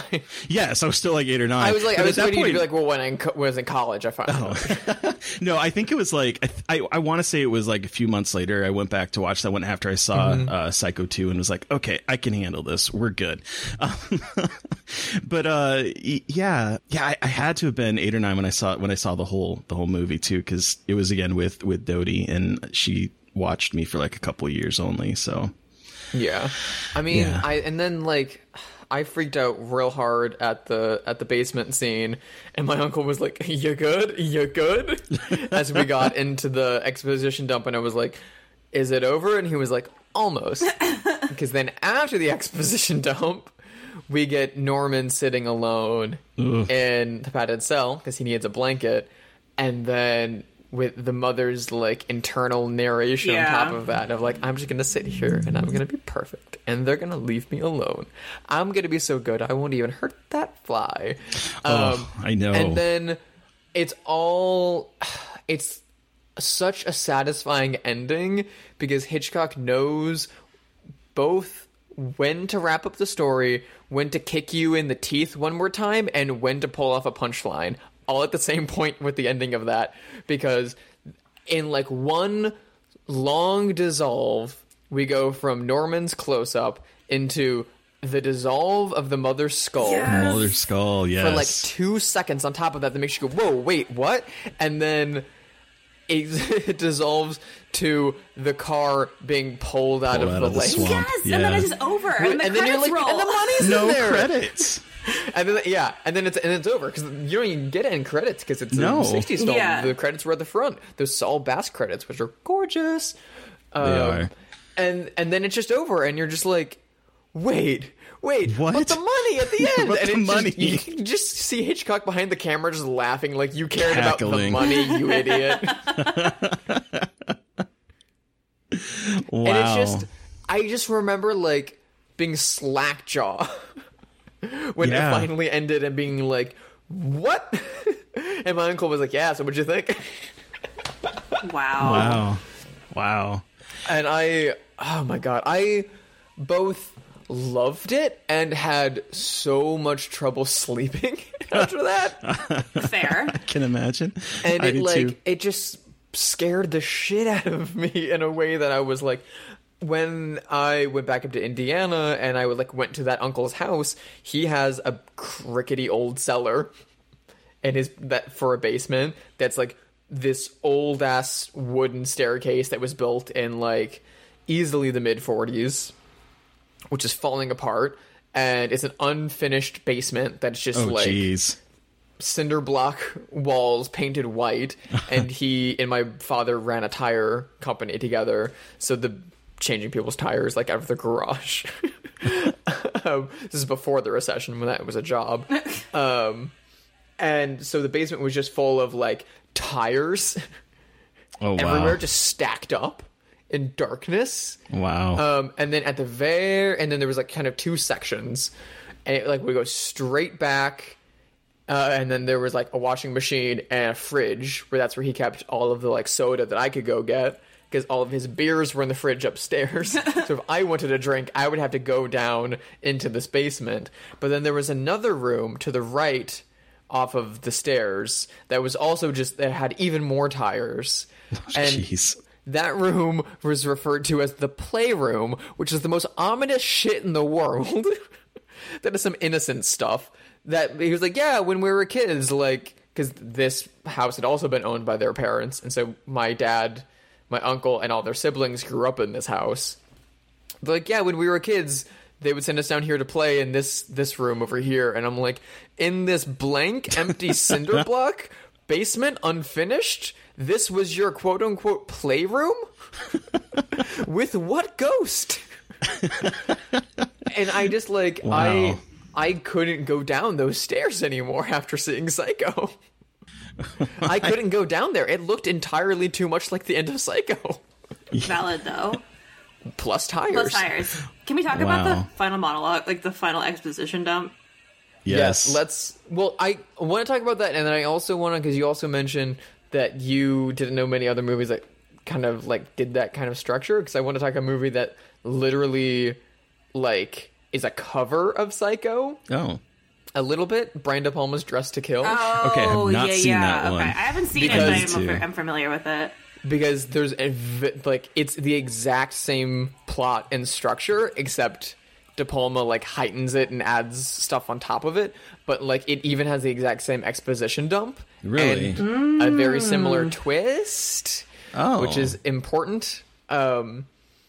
And also it kills off a main character very early into the film, and then follows some other characters that are much like Janet Leigh and oh my god, I forgot her, Vera Miles. It's like, oh, it's going from one to one. It's also like we're going from Angie Dickinson to Karen Allen.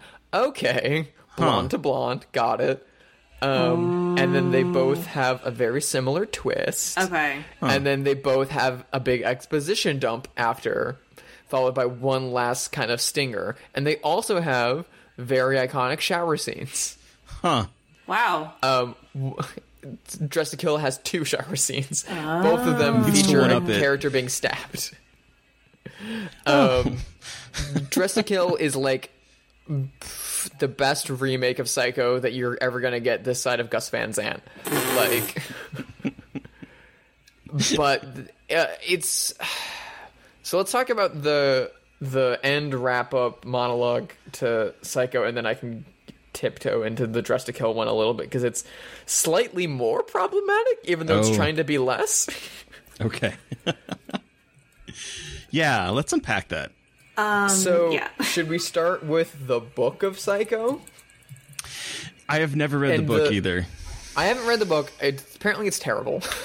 Yeah, I know that they made a lot of changes to it. Yeah, but the book is based off of the true crime. Ed Gein, right? Ed Gein, okay, yeah. I'm so excited. Gein. I texted Terry and I was like, I can't wait to talk about Ed Gein, because I have a book about Ed Gein and I have a weird thing, not a thing for him, but like a fascination with his story. So I am. So you have a thing for him? Yeah, whatever. I hate being that person. It's like, I have a thing for a serial killer. I just think his story is really fascinating and fucked up and gross, but whatever. So would you like to fill us in on the Ed Gein of it all? The Ed Gein of it all.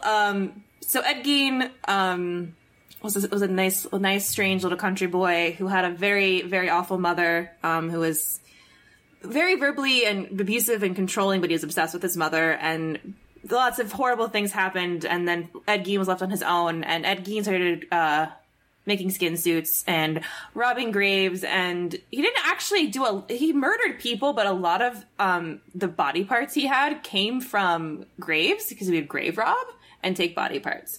And so when they finally caught him and went into his house, there was a lot of, body parts. He had a belt that had nipples on it.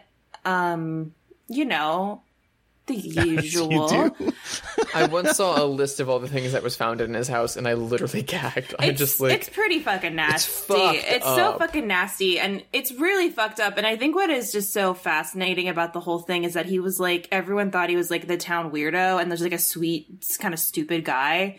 And they would always be like, oh, that's just Ed Gein being Ed Gein. And he was actually just like had a collection of body parts in his house, all stemming from the fact that his mother like absolutely treated him like shit. And she had a weird thing about masturbating, and it was like very, very weird psychosexual relationship with his mother. And was she still alive at this point? No, she died. Okay. She passed away. She died of natural causes. She did, actually. She passed away of natural causes, and they think that he killed his brother, but that isn't proved, but he probably killed his brother.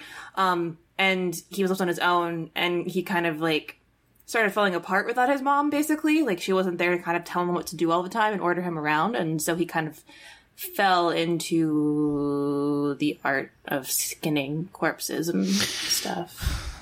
Which stemmed from him wanting to keep his mother around. Yes. And preserving her. So... Yeah, because a lot of the people he killed / grave robbed from were also, like, older women that were his mom's age and, like, similar size. Because he wanted to have parts of his mother.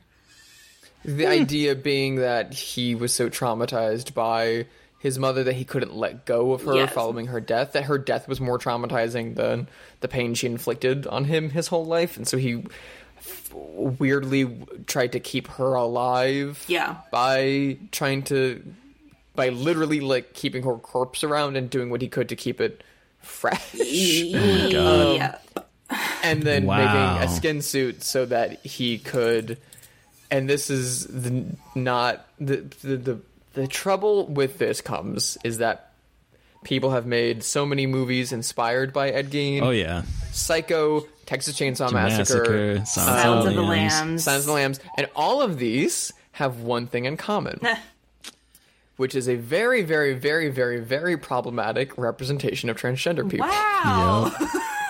Really bad. Hey, it's almost like they completely misunderstood Ed Gein's story and wanted to make trans people look terrible and didn't even think about the implications or the fact that Ed Gein was not. I don't believe. Okay, and please correct me if I'm wrong. I don't believe he was trans. He wasn't trans, so I don't understand like how that became whatever. Anyway, people did understand because the two things that were commonly taken from this was that this was a thing that he did for like a sexual pleasure or something like that. No. Or that this was a thing of an identity of him. No. Or that this was a multiple personality or an early example of DID. No. Yes. And so that's what we see cropping up in these movies. Right. The most. Because that's kind of the Hollywood thing to do, is to just skim the surface. Use shorthand, and like, so we're just going to use that as our starting point. Yeah, it's more of a trauma echo than it is any of these more sensationalized things at the time. Right. So what Psycho does is Psycho somehow gets off a lot cleaner than Silence of the Lambs or Dressed to Kill does, or even Texas Chainsaw Massacre, by saying that, well, Norman has a split personality. Right. And once Norman killed his mother, he manifested a new personality, that of his mother. So the mother would put on the mother's clothing and walk around the house and speaking in the mother's voice, and then enact these crimes of jealousy whenever Norman was interested in a woman, which then made the mother jealous and protective of her son, and then Norman would kill. And it's like, well, okay, first of all, multiple personality disorder is a movie invention. Yes. Right. It sure fucking is. The medical definition is DID, which is dissociative identity disorder. And on top of that, most therapists and scholars don't think it's real. Right. It's like there's like 0.03% of cases of this in the world, and even among that, a lot of people are skeptical. So for every United States of Terra, it's just like, not really. Yeah. So that, and then that's kind of the way that Psycho plays it off, that this was a personality, and that's why he did this horrible thing of killing these people and dressing up in women's clothing. And then, you know, the idea that, well, that now the mother personality is locked in at the end, and he's stuck with the mother brain. Yes. until Psycho 2.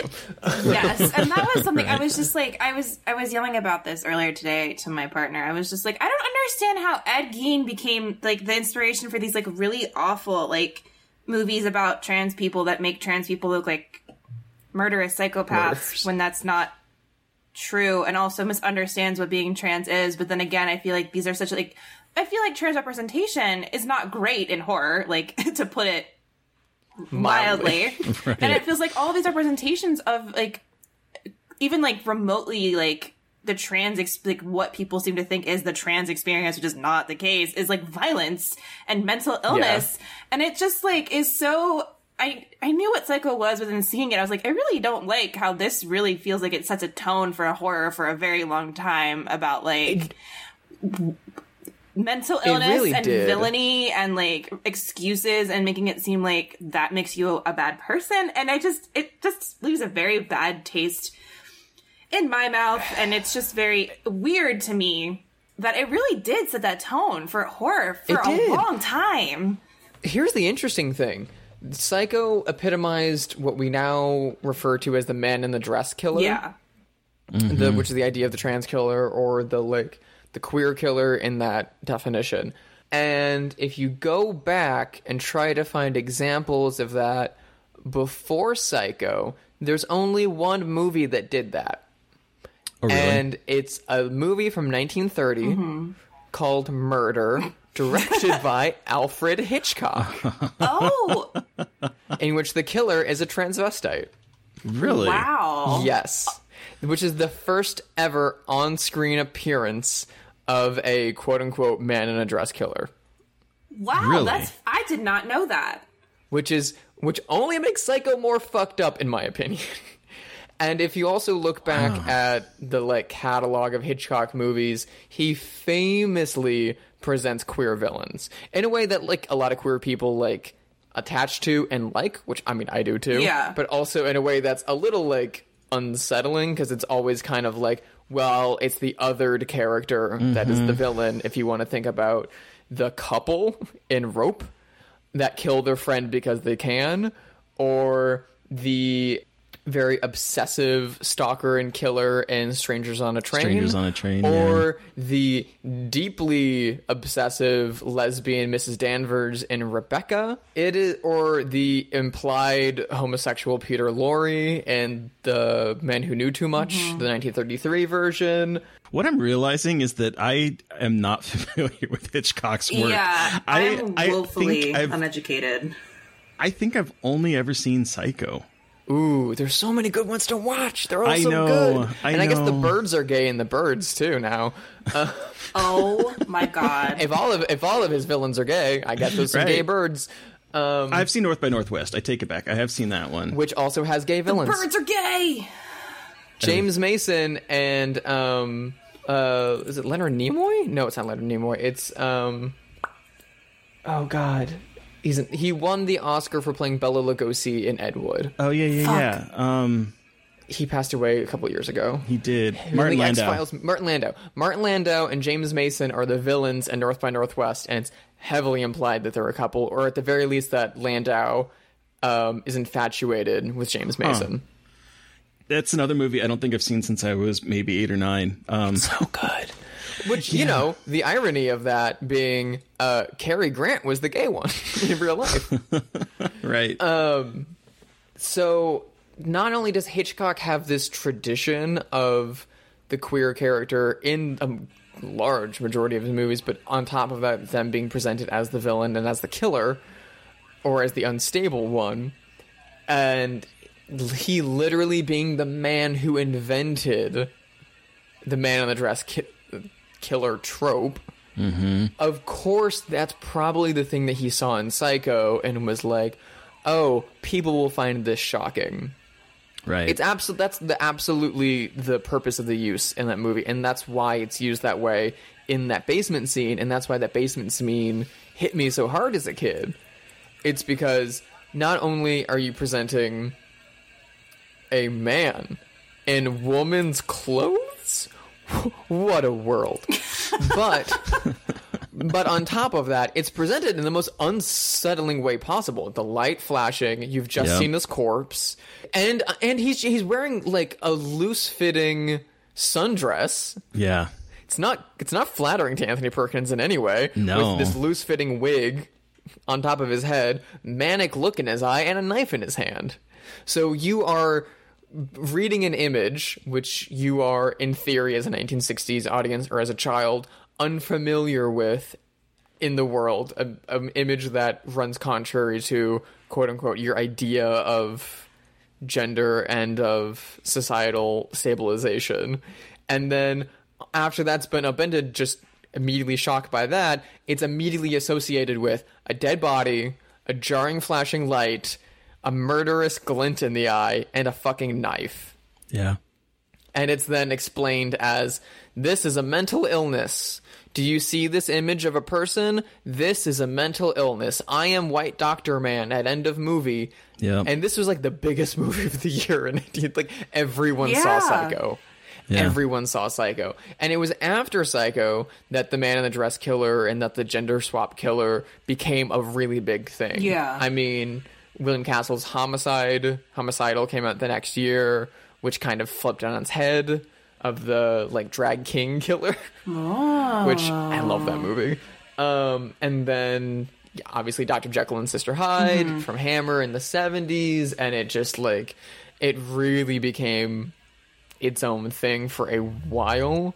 And then the problem of Brian De Palma's Dressed to Kill, which you two haven't seen. I mean, I'm assuming that there is a reveal that the killer is it's a male character presenting female, and the guys to commit these acts of violence, they literally dress to kill. Oh, for fuck's sake. Yup. Oh, for fuck's sake. He's creative. I love the movie. I have the fucking one sheet in my bedroom. Anyway, it's very problematic. It's still important to understand, but like, you know, we can still love these movies and also realize, actually, that's very important. That like, you can still love these things as long as you acknowledge that they are problematic. It's okay, guys. Listen, I named my design brand after an incredibly problematic movie. Right.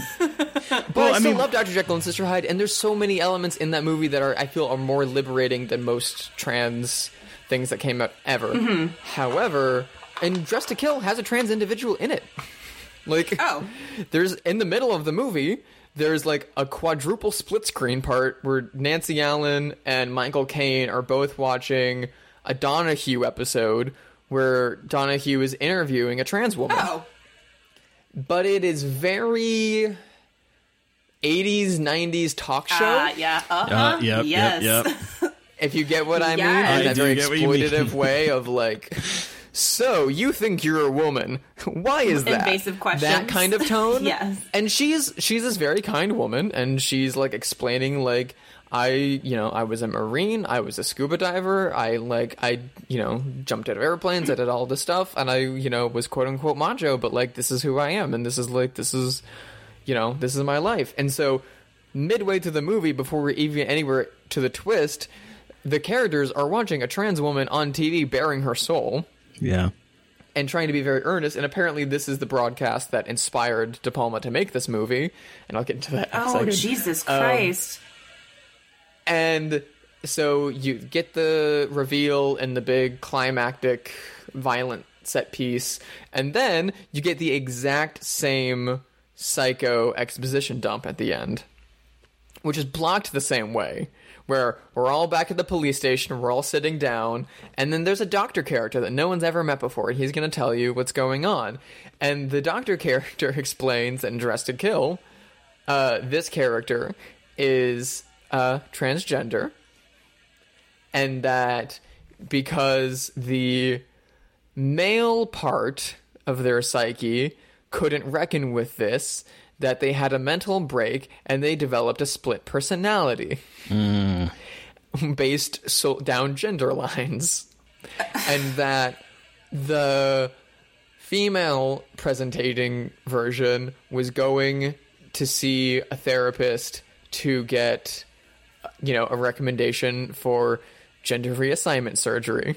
This is where we get into the really, really problematic stuff. Wow.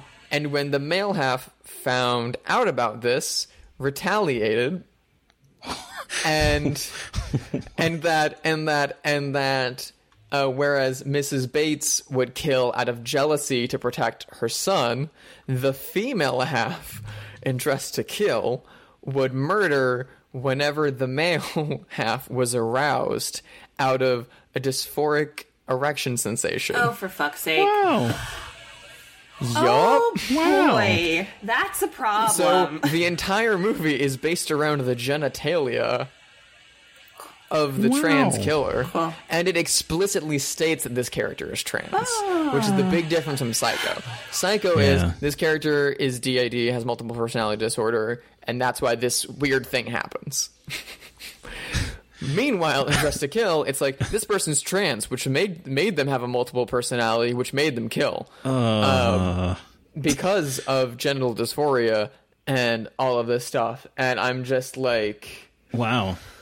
Oof. And so the thing that Brian De Palma said in, like, 2015 on the re-release disc of Dress to Kill, and, like, new interview that he did, he was talking about the Donahue thing that inspired it, and he mentions watching that Donahue episode and seeing this woman on TV and being like, what an interesting concept of a life to lead. That's kind of like a Dr. Jekyll and Mr. Hyde kind of thing of having two people in your body. And I'm like, no, it's not. No! Wow. Guys, no! No, it's not. No, it's not. It's not that at all. Wow. That ain't it, Chief. Oh, honey, you got it so wrong. The only upside to that is right after that disgusting exposition dump, which makes me want to vomit and then, you know, I'm not going to say kill someone because I don't want to be that stereotype. You then get Nancy Allen having, like, a calm, like, nice lunch with one of the other characters, calmly explaining step by step what gender reassignment surgery is and what transition is like. And it's played for a joke. Wow. Because they're out to lunch at this very fancy restaurant, and behind them is a table of old women. And because De Palma loves split screen and split diopters, Yes. He sure does. behind Nancy Allen in a split diopter shot, you can see an old lady getting visibly flustered and disgusted Good God. at this, as Nancy Allen describes what going on hormone replacement therapy is like. And how that affects breast tissue and how that affects skin. And, like, this is, granted, it's pretty well researched. You know, this isn't incorrect. And then goes into the description of gender reassignment surgery in fairly graphic detail, while we are meant to watch this old woman in disgust and laugh. Wow. Yup. Wow. And then there's another murder set piece. Shit. I don't know what to say. Other than, like, I do want to see this movie now, just as, like... Oh, here's the other thing. It's gorgeous. Like, that's the thing, and that's, like, what's His so movies are interesting to me about, gorgeous. like, especially, like, this, and, like, I also think of Silence of the Lambs, like, these movies that are so good and, like, beautiful, done by these, like... Silence of the Lambs won Best Fucking Right? Picture Yeah. as a horror It's movie. a fucking horror movie, and, like... And it's directed by Jonathan Demme, who made Philadelphia. Right. Yeah, like... What? And it's just so fascinating. These movies are revered as being these, like, amazing, like, pieces of horror, thriller, whatever. But it's, like, also at their core, they're deeply upsetting and problematic. And, like, in watching them now, you're like, well, even then, like, perhaps this is not the way you should be talking about other human beings. But all right. And And the thing is, like, I saw Psycho, 8 or 9 years old, which is, like, after the point that I had started, like, back in my mind, gender questioning things. Yeah. yeah. At a very young age, not even really knowing why that was a question. Just being like, this, that, and the other. Yeah. And then Psycho immediately is like, look at this terrifying mental illness that is bad and is not good. And I was like, whoa, that's certainly fucked up, huh? Don't want to be like that guy. God. And then kind of had that running in the back of my head for years. Oh my God. And then... by the time I was in high school, it was very much more of a thing where, like, this I had like plenty of time to like sit and like gestate in the back of my brain, and I was like, oh, okay, like this is probably a thing. I don't know if it's a thing that I'll be able to do in my life. Maybe it's just gonna be this thing I think about all the time and like wish, but I doubt I can translate. I doubt this is a thing. I live in central Indiana, and like there's no way this is gonna be a thing. And then I saw Dress to Kill in high school, and I was like, nope. Yikes. Is that... Oh, well, I'm not like that, so that can't be it. You know, you're making me think about... I mean, when even my experience, you know, being a closeted kid in, like, up until 2011, just seeing all the representations of what queerness would do to you, whether it was in film or whether, I mean, you know, I was growing up, I was coming into my teen years in the aftermath and in the current like AIDS epidemic. So like everywhere around me, I'm seeing what my potential future could be.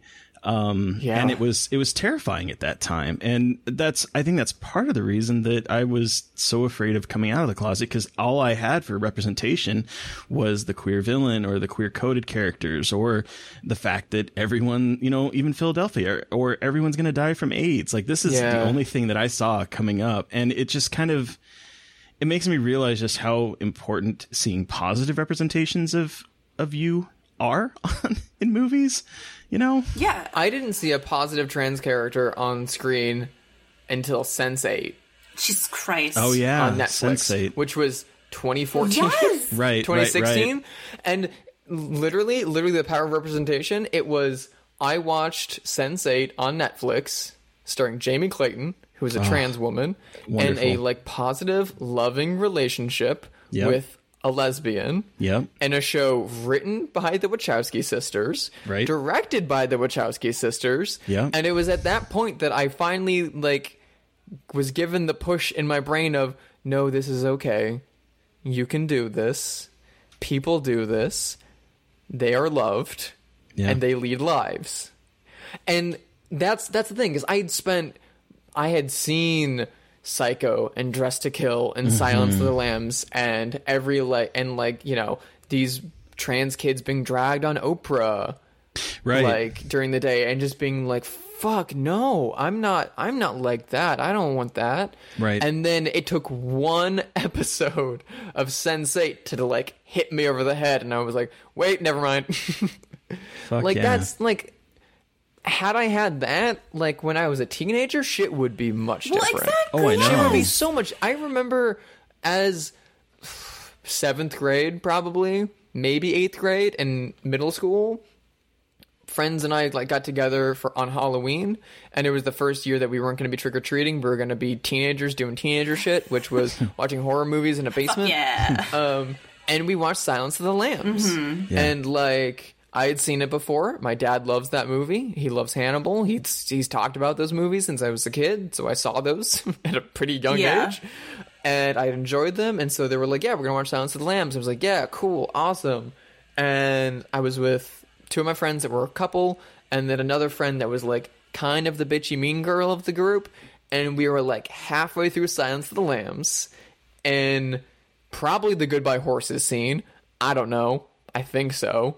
And this girl just turns to like everyone on the couch and is just like, I bet Drew wishes they had boobs. And I was just like, what? What?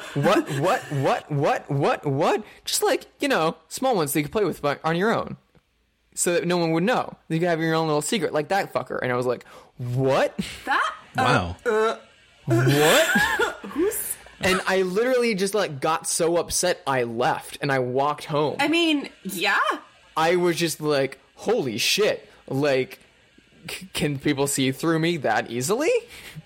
Like, wow. What? And I freaked out. You know, I think I tried to call my mom to pick me up, but I just wasn't able to for some reason. I walked home and like fucking cried, and then watched Night of the Living Dead on TCM.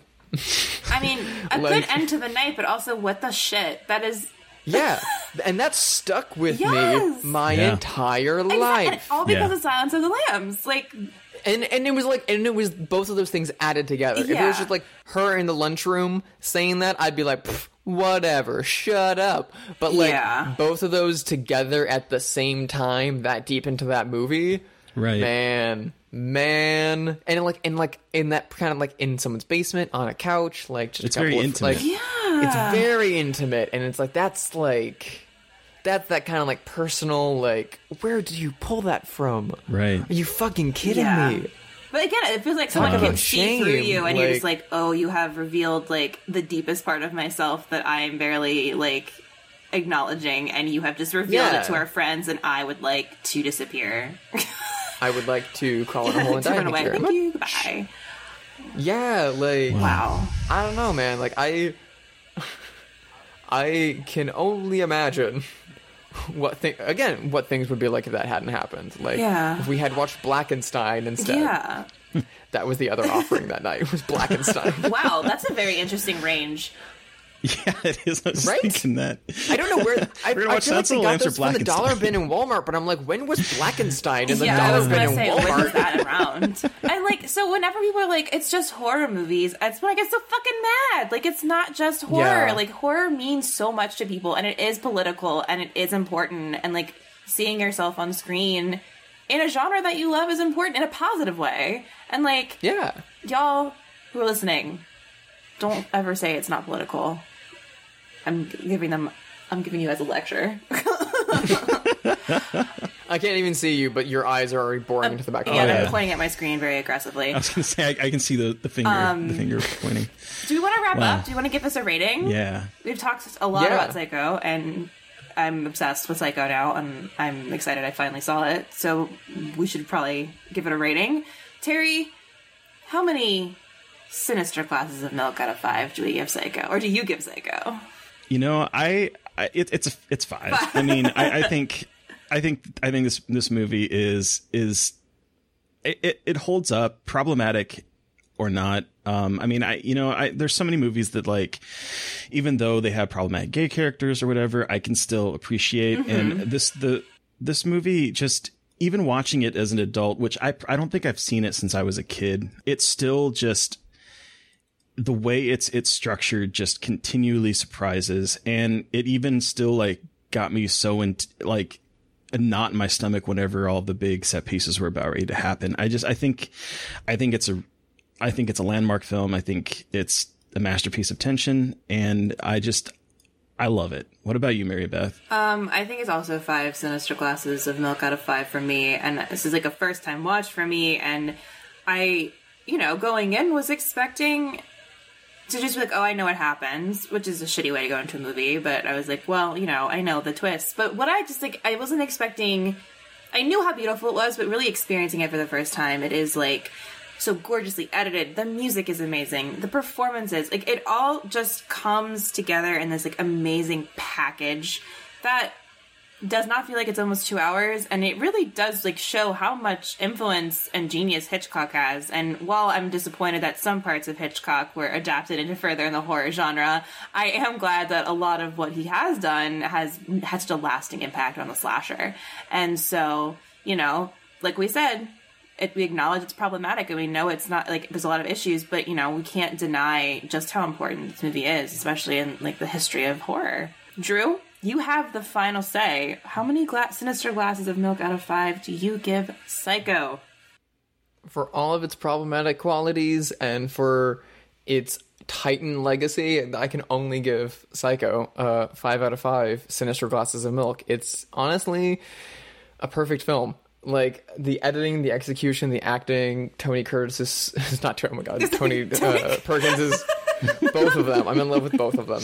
Tony Perkins' smoldering eyes. It does so much for me, and every time I watch it, I'm drawn straight in, and it plays me like a fiddle, even though I've seen it so many times, and even though, we've gotten so many riffs on it in the past, it literally is the reason we have horror movies now the way we do, for better or worse. Yeah. And, like, yes, there's problems with it. There's problems with most every movie.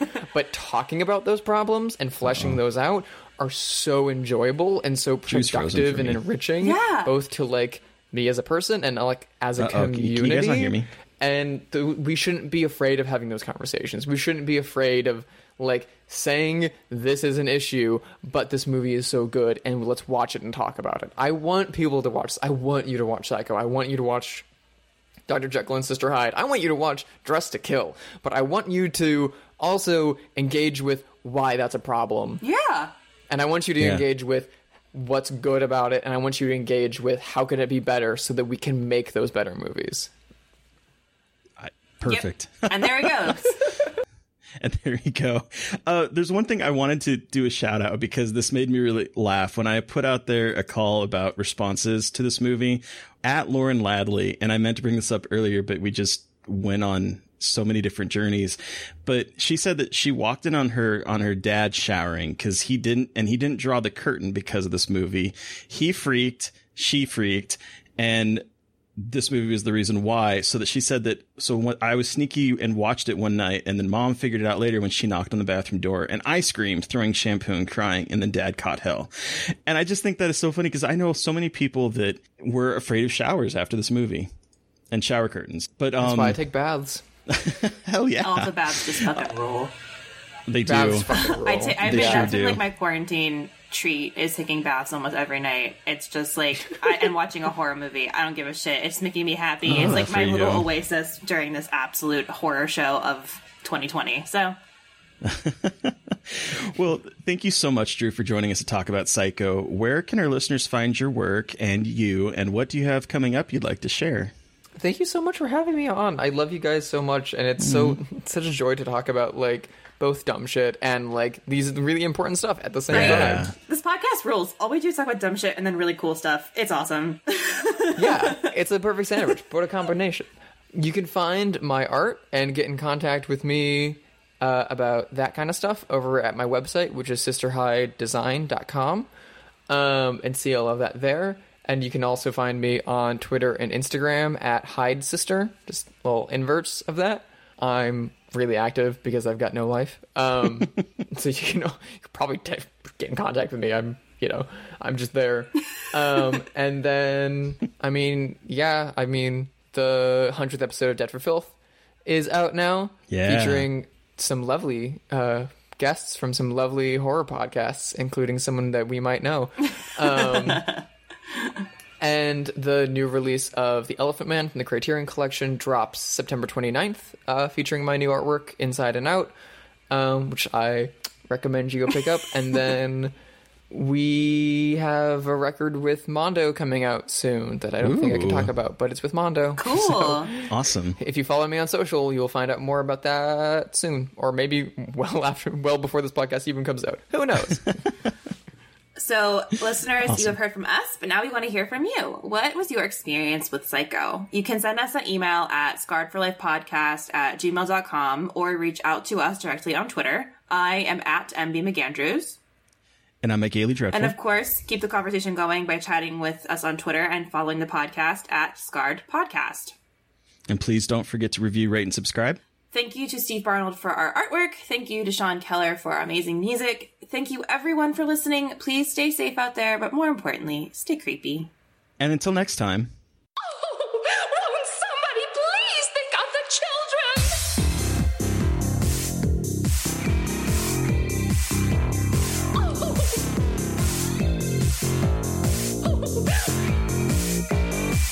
Won't somebody please think of the children?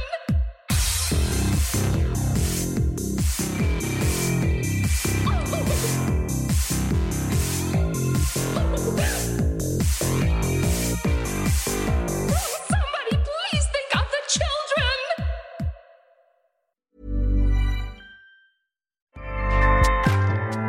Acast powers the world's best podcasts. Here's a show that we recommend. What is The Briefing Room? It's a behind-the-scenes look at how the criminal justice system works and the lives of the people within that system. If you love true crime, well, these are the real people who do the job every day of making sure justice is served. Hi, I'm Detective Dave. I'm Detective Dan. Together, we have decades of experience in local law enforcement, a profession that we think is often misunderstood. So we're going to explore how to do it right, and we won't shy away from when it's done wrong. These are stories you'll hear nowhere else. Unique, frank, and unvarnished. From the team that brought you Small Town Dicks, this is The Briefing Room. Episode 1 drops on August 30th. We'll meet you in the briefing room. Acast helps creators launch, grow, and monetize their podcasts everywhere. Acast.com.